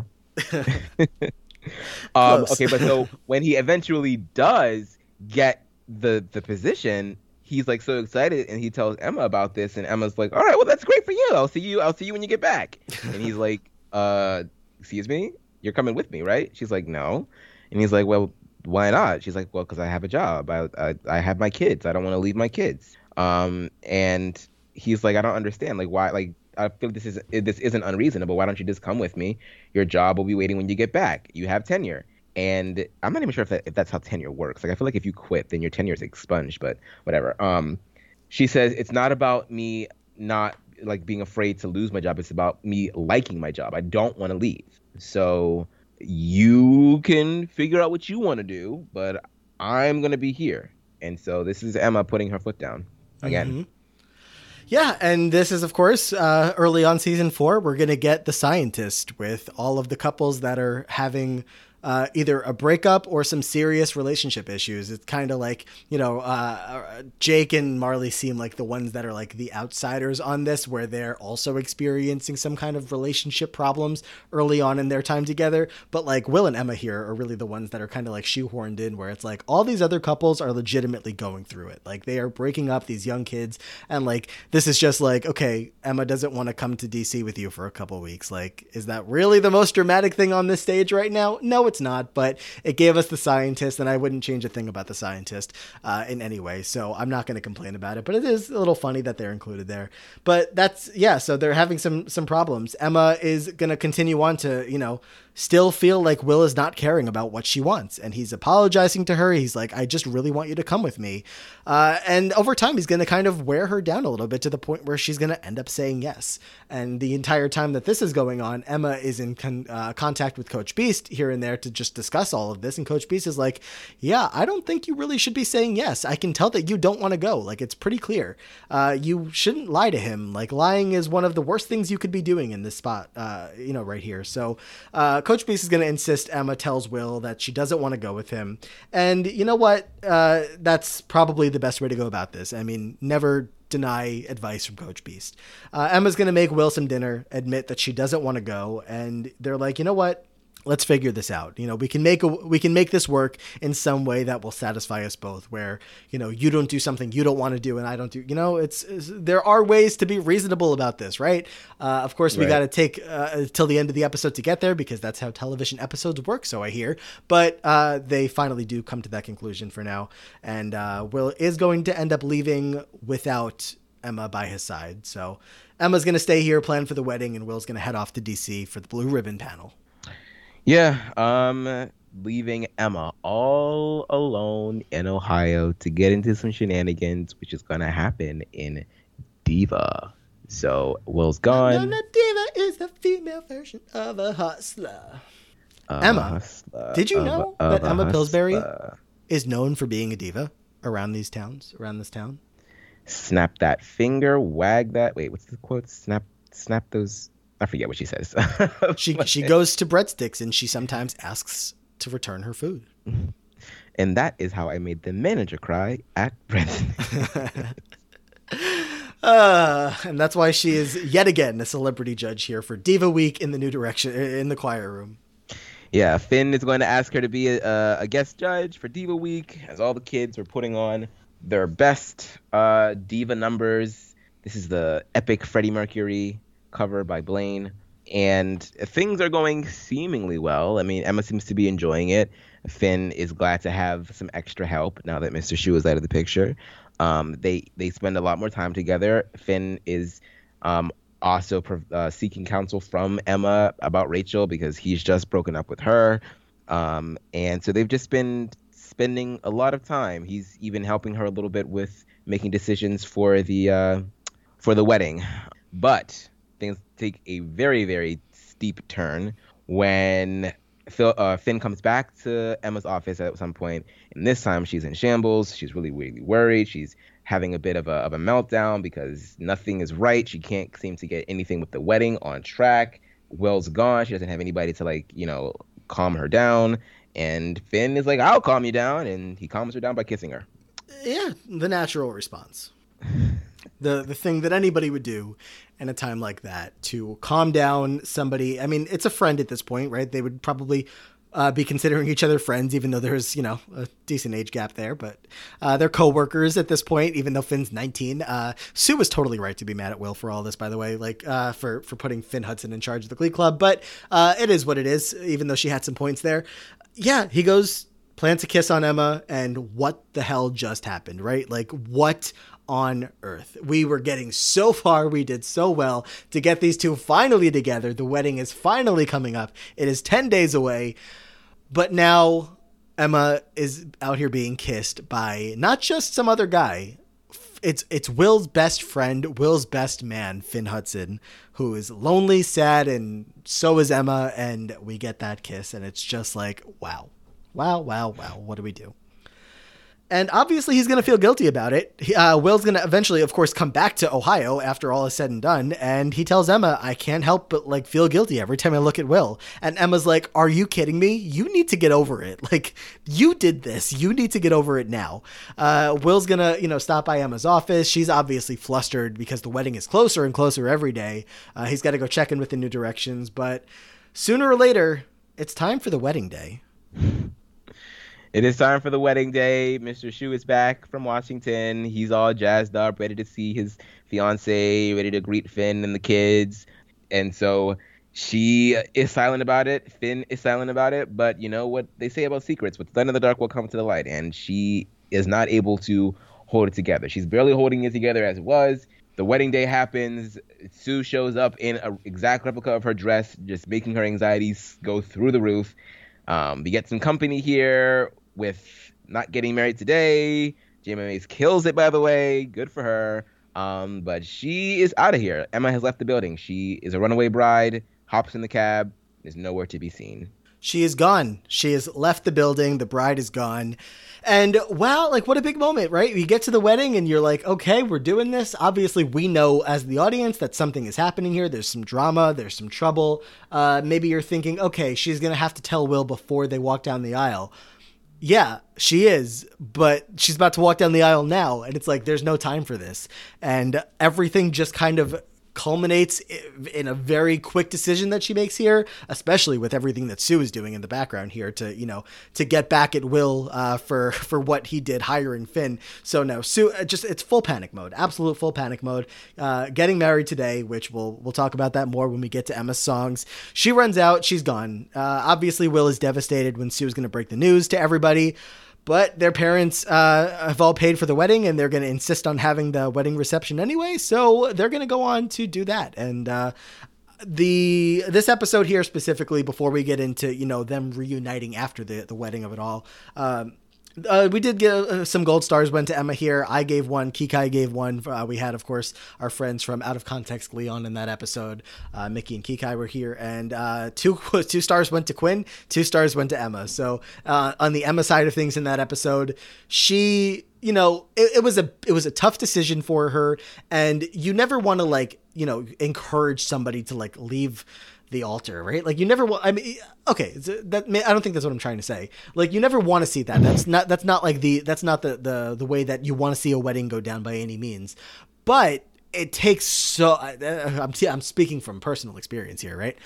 No, I'm not. Getting up and making that decision when you're about to potentially get married and say, I'm leaving here. You just, you can see it on Emma's face and from the story she tells in that song and just from the expression and everything that she does, the acting performance from Jamie Mays we can see the wheels spinning in her head as she gets out and decides she has no other option but then to leave, to get as far away from this as possible and deal with the consequences later. So she heads out and, obviously not good for Will, not good for all the wedding guests there, but she makes the decision and she has to stick with it. So yeah, I mean, she didn't want to lie to Will. I mean, she obviously didn't. I mean, she knew that Will had to know about what happened between her and Finn. Obviously she didn't want Finn to be the one to say anything. But in doing so, you're not lying, but you're lying by omission. And I think that at the end of it all, on top of the stress of planning that wedding by herself, which congrats, Emma. Like, if you did all that by yourself, everything looks fine. It looks great. The reception looked nice. I mean, Santana and Quinn hooked up. I'd say that's a pretty successful reception. So, good for you. But I guess just all the stress of it all it just was too much. And she ultimately decided to just remove herself from the equation, giving herself some time to think. So the will they, won't they will continue. It does continue. We're going to find out that nobody has seen Emma in days going on into the next episode. Artie is going to step in and suggest, why don't we see if her parents have seen her? And they're going to have Emma's parents stop by the not school. Those assholes. With Finn and Artie in ginger wigs to pretend that they are from the McKinley Ginger Protection Club, saying that they need Emma back as their chairperson. We cannot go on. We are losing it without her. We need her here with us every day. And Emma's dad, of course, that's the way that you win over these parents. They tell her where she is, and the boys are going to tell Will where to go to find her. She's at her sister's house, and Will is going to go ahead and, they're like, do it like in the movies. This episode is Girls and Boys on Film. It's all about, what it's like in the movies. And they're like, go get her, just like in those movies where he's going to show up with the boombox, with the kids behind him singing In Your Eyes, and he tries to get her back. And it works. It gets her to the window. She sees it. She comes down and she, is going to have a chat with him there. In your eyes, in your eyes. Corny, but, classic Will Schuester. And Emma comes out. It's just like in the movies. They talk about everything, about Finn, about how it's been hard with Will being gone, about how maybe they just need to take some time to start over again. Like, I don't know how many times y'all gonna start over. Like, We'll see. The thing here is that they don't exactly talk about Finn there because they're going to try to get on the same page here, right? So they're going to get back on the same page of like, all right, so I'm sorry that this happened. Emma's apologizing for her half of things. Will's apologizing for his portion of this all because, she's like, you came back from DC different. Like I didn't know what else to do. And Will's like, all right, we obviously were not on the same page before that. So that's on both of us. We spent so much time apart before the wedding. I get it. But then at the very end of this episode is when Finn is going to come to Will and confess very emotionally that he kissed Emma. And what ensues from there, we'll talk more about that on both of those guys, their character studies. Not much here specifically to do with Emma. It's about their relationship at this point.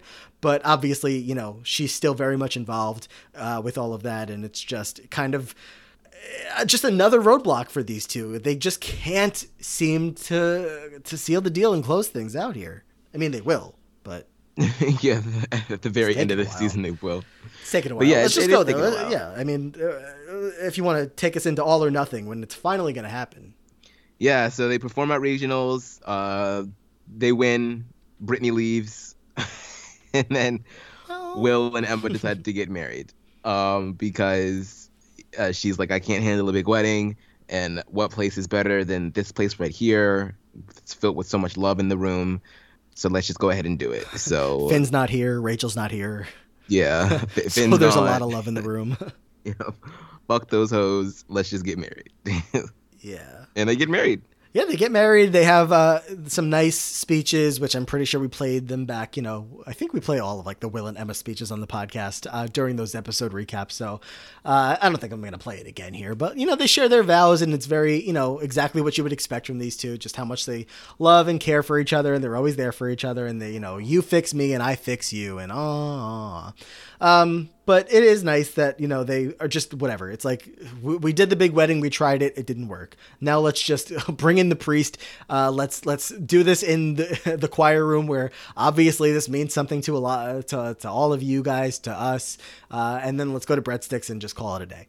Right? Like enough's enough. Enough is enough. I think my parents got married at the zoo, like in the dead of night during like December 27th in 2003, 4, and there was no one else there. They got married before, after you were born? Yeah, so my stepdad. So my biological parents were never married. So I knew that.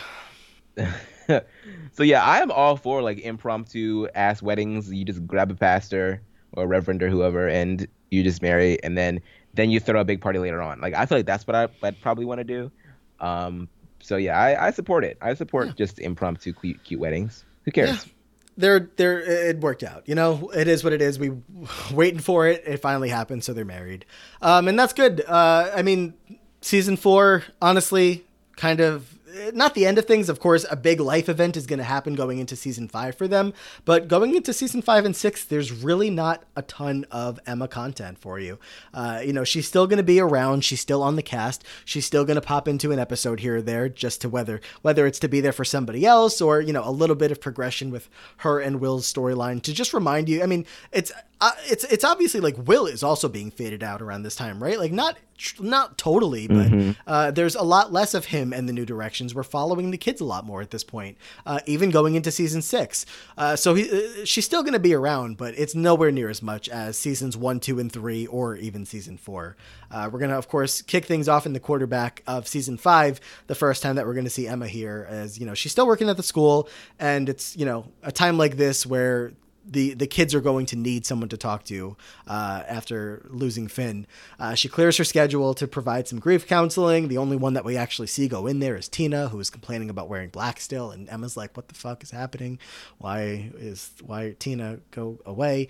But it's she's got to be there for Will here. Will hasn't cried after finding out about Finn. And she's like, I don't know exactly what's happening here, but when you are ready to, to let yourself feel this and accept it and whatever, I'll be there for you. I want to.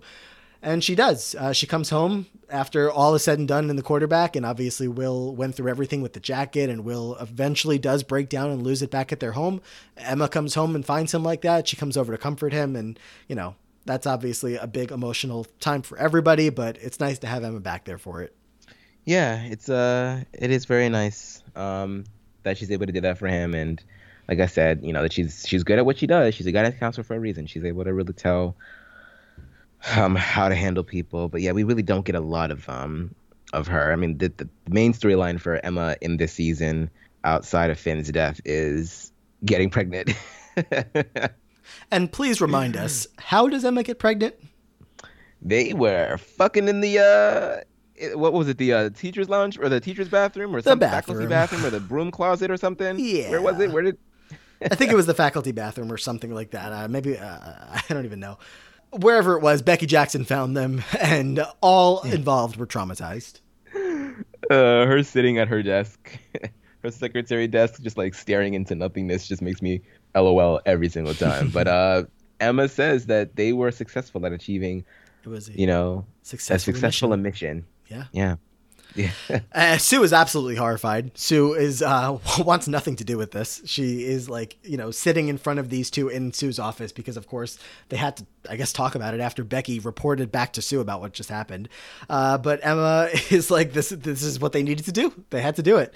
But the only thing about all of that is they went through all that trouble, and she did not successfully get pregnant. So they're pretty bummed out about that. And Will doesn't really know what to do. He's like going to people for advice. Like, we're trying, it's not working.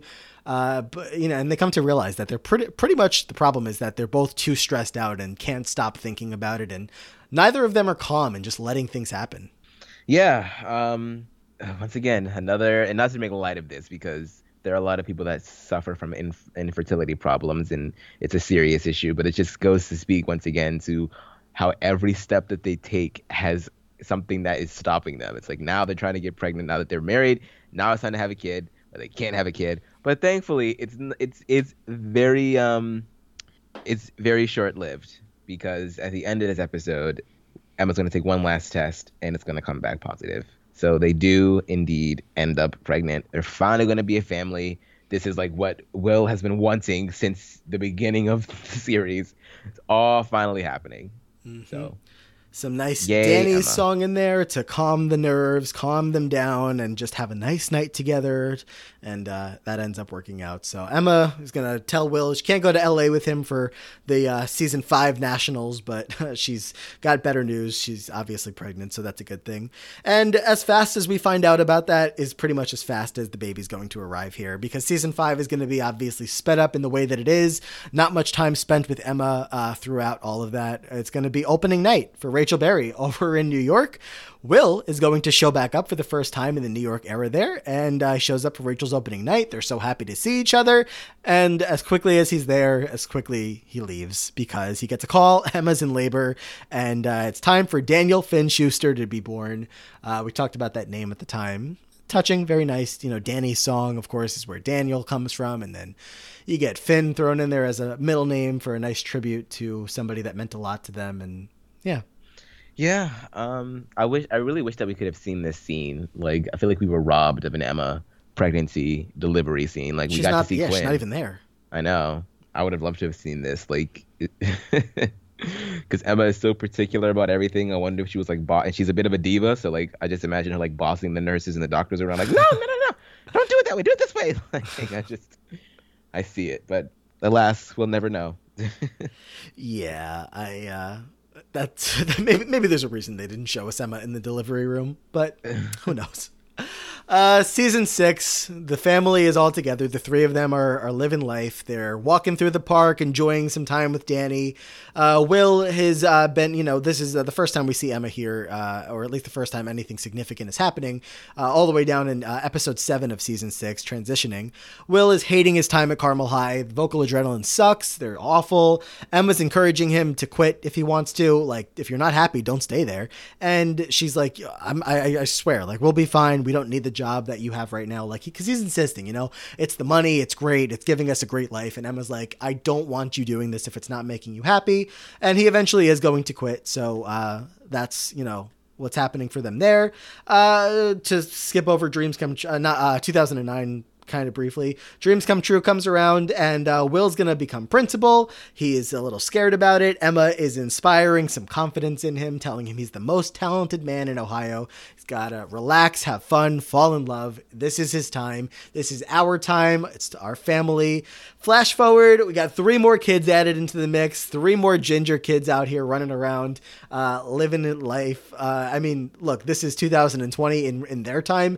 I don't think that they have any idea what 2020 actually is. But things are going well. They're all happy. They're all watching Rachel's Tony acceptance on their TV with Sam and Sue that are over. And yeah, season 6, it's not much, but it's just one final look into their lives of we're happy. We're making decisions that are making us better, making us happier, and just moving forward in life. Yeah. 3 kids. Everything's finally seeming to be, seeming to come together for them. All Emma had to do was get demoted to recurring cast, and things would work out for her. Right. But I mean, I'm glad. I mean, we didn't really hear too much about Emma ever wanting children. It was more Will, more so than Emma. But I'm assuming that she is proud to be a mother, finally happy to be Will's wife, and is never going to get fired now. I mean, she was on tenure, but now that he's the principal, it's like you're always going to be. Yeah, y'all are set. Like, all y'all just don't fuck it up. Yeah. Like, don't fuck it up, and you're set.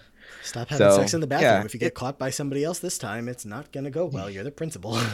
Oh my god, that totally should have been the line that she used instead of like saying, if we don't like something, we can just change it. She should have said, we can fuck in the bathroom now, and no one can say anything. No. Oh, I hate that. But yeah. It's nice. Just, I guess to briefly touch on 2009, we get that look back in time to see Emma gave Bert a call back in the early days after finding Kurt looking at that pamphlet about suicide. And she's approaching Figgins, and we get to see that full scene of her trying to get the Glee Club on their feet, financially if need be, showing Will the tape, getting him the, all that stuff to stay. So just, all around good moments for Emma here as we close out the story for season 6. They're happy. They're finally together. They have the 4 kids back at the home. Sam is hanging around, teaching Glee. And obviously that friendship seems to be going strong with all of them. They're still connected with all the kids off in New York. Rachel doing her thing. So she's going to come back for I Lived. She's going to find Terry hugging her husband, and she's going to be a little concerned about that.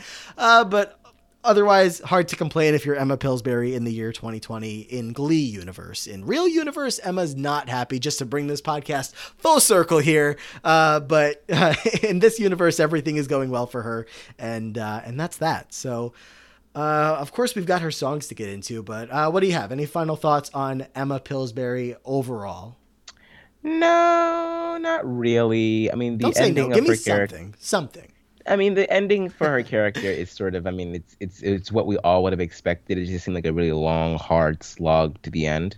But I enjoy Emma. I think that she was always. I mean, I've never hated a scene that Emma was in. You know what I mean? I've always sort of been interested in whatever she had to say. When she will fuck in the bathroom. Sorry, I'm cutting you off. Yeah. She always has something insightful to say. She always is in a lot of ways driving the plot of the episode that she's in forward. And she's an unsung hero, I think, a lot of the time when it comes to the Glee Club and the kids. I mean, we find out in 2009 that she was the person that told Bert about Kurt, so we can attribute a lot of that to her. I mean, she's saved the Glee Club by, being the chaperone when no one else could. She's the reason that Will stayed to begin with. There's just so much that she's that we can credit her for. Yeah. And I think that she's I think she's great. I would have loved to have seen a little bit more of her towards the end of the series, but at the same time, I understand what the writers were in a really weird position, because it's like, what else can we do with this character? Like, what possibly else could we do? So yeah. Yeah, her story was told. Is that sufficient enough for you? Yeah, that's good. I mean, I should have been more patient, because you always say no, and then you go on to give your thoughts anyway. So that's just.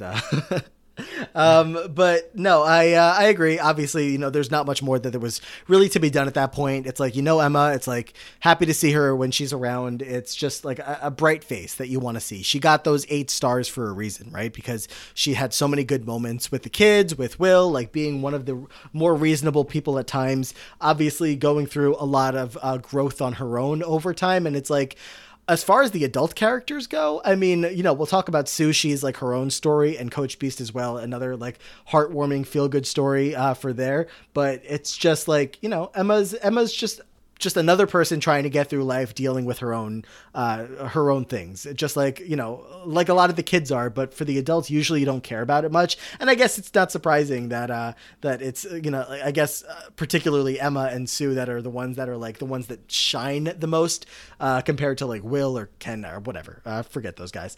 But yeah, so overall, just enjoy Emma. I don't know if we've really gotten a character yet that I've been like, I get maybe Marley is the one that we were like, yeah.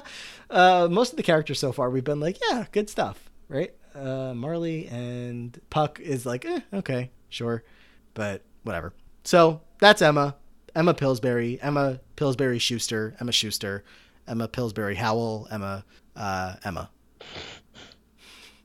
was like a poem. Emma, which would be first? Like, how does that work when you hyphenate? Do you just use is your maiden name the one that comes first? Is it alphabetical order? No, it's the maiden name I think that comes first. I think.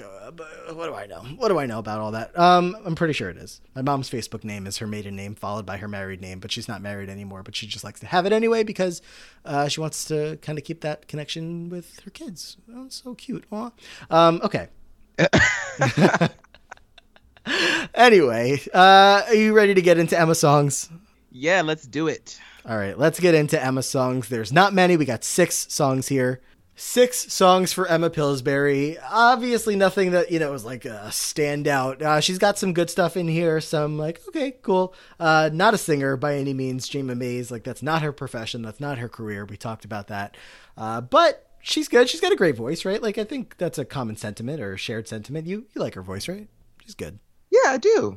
I'm like hard pressed to not like any of the voices on this show, with the exception of like maybe like Kermit Jake. Stop that. Yeah, she sounds good. Sounds like Kermit. Own it. They give her these songs that are like perfect for her, vocal range and whatnot, and just like these sweet, innocent little Emma songs. Except for one of them, that's not really much of a sweet song, but it's okay. All right, are you ready to get into Emma's countdown with number 6? I am ready. All right, number 6 on the Emma Pillsbury countdown. Here we go. We'll kick things off right now. Everywhere an orchid grows, you are. Everything that's young and gay, brighter than a holiday. Everywhere the angels play, you are. You're like Paris in April and May. You're New York on a silvery day, a Swiss Alp as the sun grows fainter. You're Loch Lomond when autumn is the painter. You're moonlight on a night in Capri, and Cape Cod looking out at the sea. You're all places that leave me breathless, And no wonder you're all the world to me. Season 4, episode 14? 15, I think it is. I Do is episode 14. 15 is when Will's dreaming about this movie here, picturing him and Emma singing You're All the World to Me. And it's okay. Not the most memorable, and that's why it probably landed here at the bottom of her. Yeah, but it's okay. Yeah, this song is like so throwaway to me, and I feel so sad saying that because they obviously spent a lot of time with like the choreo for that, and you know they got like one of those special rooms, and you know they're like on the ceiling and on the wall and all sorts of stuff, and it's a lot of fun. But the number is just so random to me. Yeah, you know what I mean. Like I feel like it doesn't. It just opens the episode, and you don't know what the fuck is going on, and then you realize that it's a dream, and then it's like okay, so. All right. I don't know. It was just like kind of jarring because we don't really get a lot of Emma at all, and then all of a sudden she's in this dream. It was just weird. I think that it really affects how people interpret the song. Yeah, and breaking news: it actually takes the new bottom spot at our overall rankings. No, I don't want it to be that bad. I also don't think it'll stay there. Like you said, it's going to overtake Marley's first Noel placing there. It just slots in like right below it, and I feel like there's plenty of songs still to come that are going to fall below that. So for the time being, it's just, I mean, it is what it is. Like we just said, it's kind of weirdly placed. It's not like a Glee bop that you're going to put back on. It's just like they did it and they did it. Yeah, cute number, but I've seen better. Yeah, so there's number 6. Let's move on into number 5. And in the morning when I rise, you bring a tear of joy to my eyes and tell me everything is gonna be alright. Pisces, Virgo rising is a very good sign. Strong and kind, and the little boy is mine. Now I see a family where there once was none. Now we've just begun. Yeah, we're gonna fly to the sun. And even though we ain't got money, I'm so in love with you, honey, and everything will bring a chain of love. In the morning when I rise, you bring a tear of joy to my eyes and tell me everything is gonna be alright.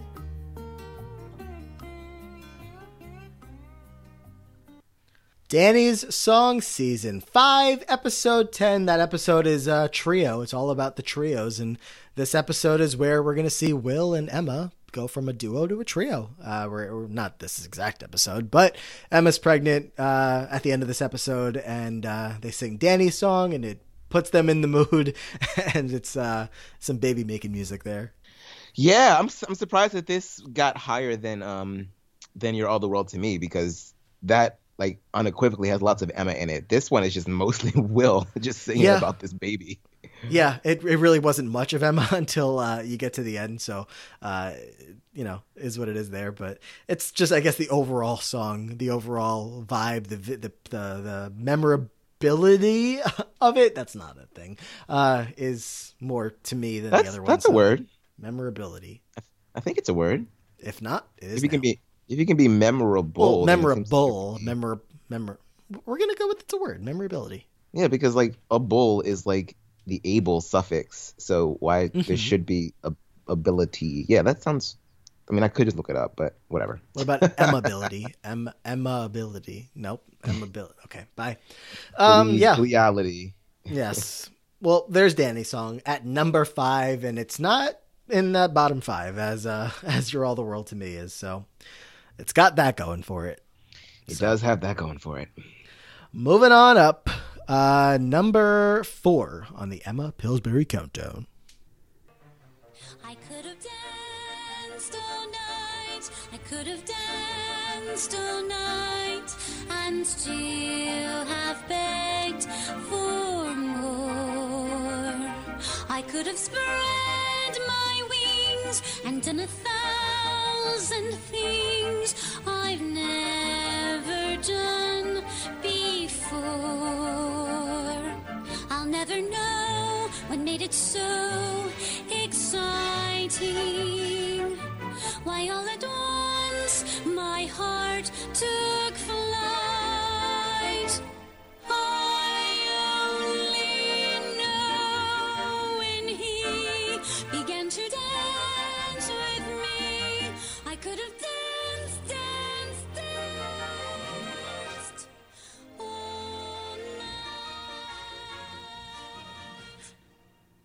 Yeah, there's that Emma sparkle in her voice, right? Like, it's just... She was going up there. You could tell Miss Jayma Mays is not a soprano, baby, because that last dance, woo! How dare you? But she sounds good. No, I'm not. I'm like, hey, everybody's not a damn soprano. I'm just saying. It was funny to me. Yeah. There's all the way back in season 1. We've got I Could Have Danced All Night as she sings in episode 8 of season 1 as her and Will are off at the wedding dress shop looking for what she's going to wear to marry Ken Tanaka. Yeah. Cute song for a bad occasion. Did not ultimately get mashed, but with the thong song, so there's that. Thank God. Thank God. I'm sure they could have made it work, though, because if they made Hair and Crazy in Love work, I'm sure they could have made that shit work. Yeah. Well, there's that. Number 4. Top 3, I think there's a little bit of more competition in here. We've got in alphabetical order. We've got Getting Married Today. We've got Touch Me. And we've got Wedding Bell Blues as our top 3 here. And let's move on into number 3. Yes. Well, I love you so, always will. I look at you and see the passion eyes of May. Oh, but am I ever gonna see my wedding day? I was on your side, Will, when you were losing. I'd never scheme or lie, Will. There's been no fooling, but kisses and all won't carry me till you marry me. Well, I love you so, always will. And in your voice I hear a choir of carousels. Oh, but am I ever gonna hear my wedding bells? Oh, come on, Will. Oh, come on, Will. Come on and marry me, Will. I got the wedding blues. You feel like going on a run right now? Come on and marry me, Will. Stop that. I feel I like just love the drawl in feel her like- voice. It's so like, I just love it. it sounds good and all, and it's a good song, and I'm not I feel like the way that I'm starting off my sentence here sounds like I don't like it. I just feel like the next day, all I'm going to hear in my head after today is like, come on and marry me, Will. And I'm not going to want that, but I'm going to have to live with it. Wedding Bell Blues from season 3, episode 10. It's time to get these two engaged already. And Coach Beast and Sue were like, just ask him. And she's like, okay, marry me, Will. I'm so glad that I'm responsible for this being in the top 3. Are you? Let's see. Actually, it would have been like that either way. The Oh, really? audience, the audience is pretty much in exact alignment up until this point with the overall ratings. And I don't know if that changed. Whatever. Okay. It would have been the same spot though either way. But you can still take some credit. It's fine. I got the wedding bell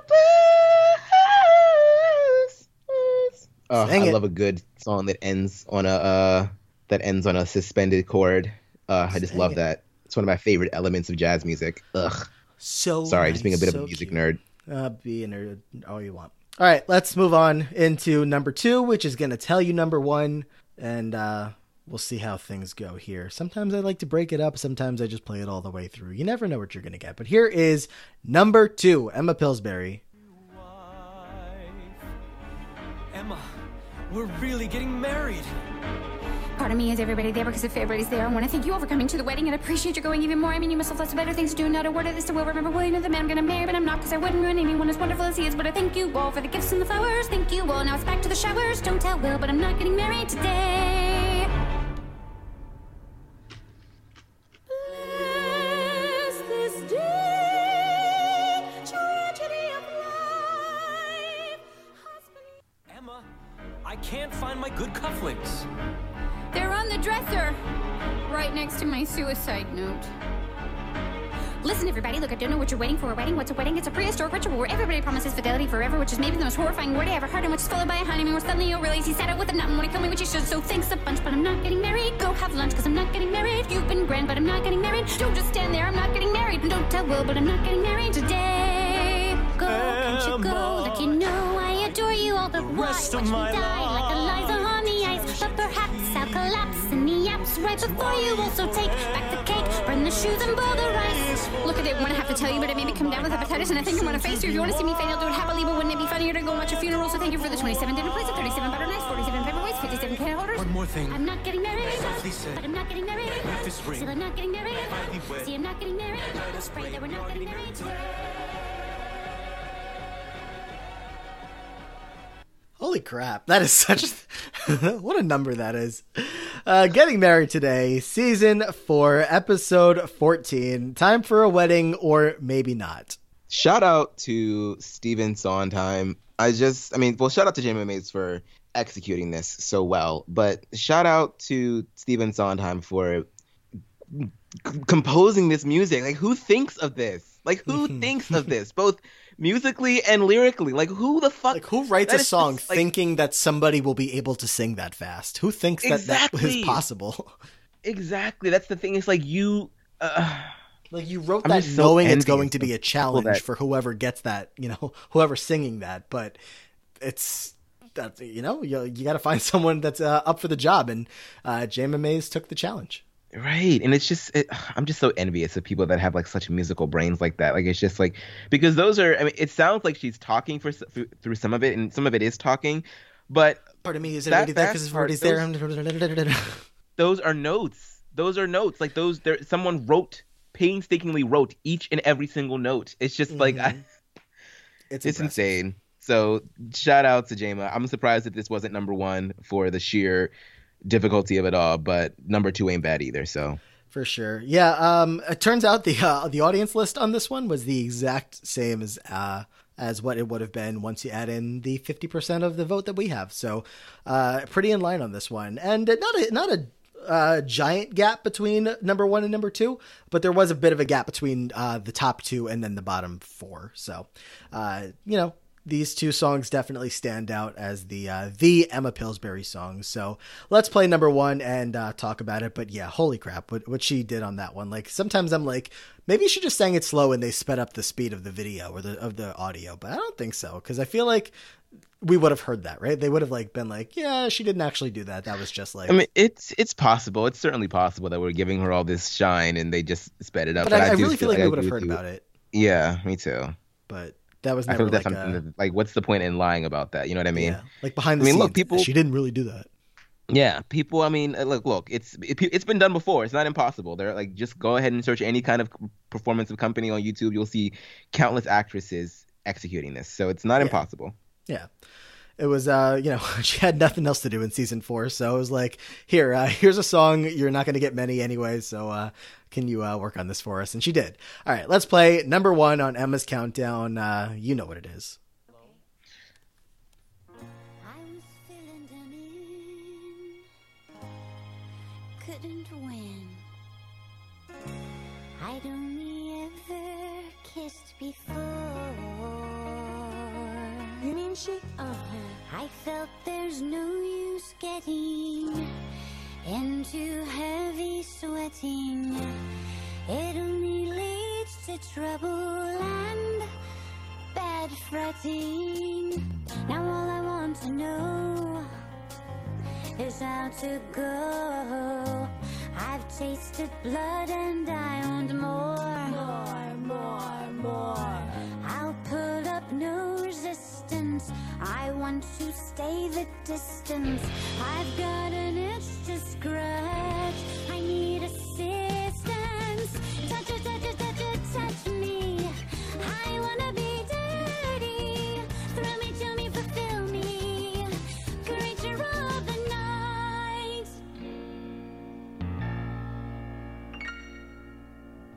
Then if anything shows, while you pose, I'll oil you up and drop you down, down, down, down. And that's just one small fraction of the main attraction. Oh, I want a friendly man, and I need action. Brittany. All right. Touch me. There we go. Rocky Horror. It's Emma's thing, right? She talked, the whole episode there is about Emma loves Rocky Horror, and that's why we're doing it. So only fitting that her performance, her most iconic Glee performance, her best is from that episode. With this performance, lands here at number 1. I've never noticed Brittany with that in the background until Yeah, her and now. Santana, they are enjoying the show here. It's really it's saucy. Like, you can tell that Jayma Mays, not Emma, but Jayma Mays was really in the mood singing this song. Yeah. Everything's going so well. Stop that. It's so good. It's, of course, no surprise to see it there at number 1. And that's it. I mean, Emma doesn't have a whole lot of songs, I'll tell you, on the combined list. Did Emma crack the top 10? Do you think that any of Emma's top songs made it into the top 10? I could definitely see Touch Me getting up in there. Very close. Very, very close. Could not have been closer. It landed at number 11, right outside the top 10. So the top 10 that we gave you at the end of Marley's podcast remains intact here. Emma, very close there to making it in, but even if she was in there for a bit, wouldn't be for long because we got a lot of characters still coming up. So sadly, she did not, but maybe it's better for this way. Maybe it's better to not give any kind of hope that Emma would stay for long. I don't know. Either way, she did not make the top 10, but there's Emma's songs. Now I will ask you one more time. Any final thoughts? No, I think Emma's great. I enjoyed all of the songs that she was in. I've enjoyed, like I said before, all the scenes that she's in. I think that she's an underrated character. I would have loved to have seen more. But I'm thankful for what we did get. There we go. I'm with you. We'll obviously have more to talk about with Emma when we get to Will, and probably some other characters that, stop by Emma's office. I'm sure that anything that we didn't talk about today in relation to Emma, helping the kids out, I'm sure that'll come up here and there. But that's all for Emma for today.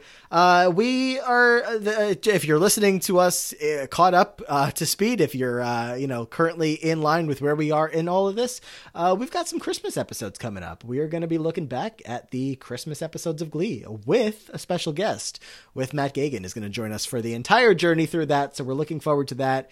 The character study that you are listening to today, as you are listening to it, obviously came out before that. So I believe what we're going to do is character episodes first, followed by the Christmas episode on the weekend for these 4 weeks in December 2020.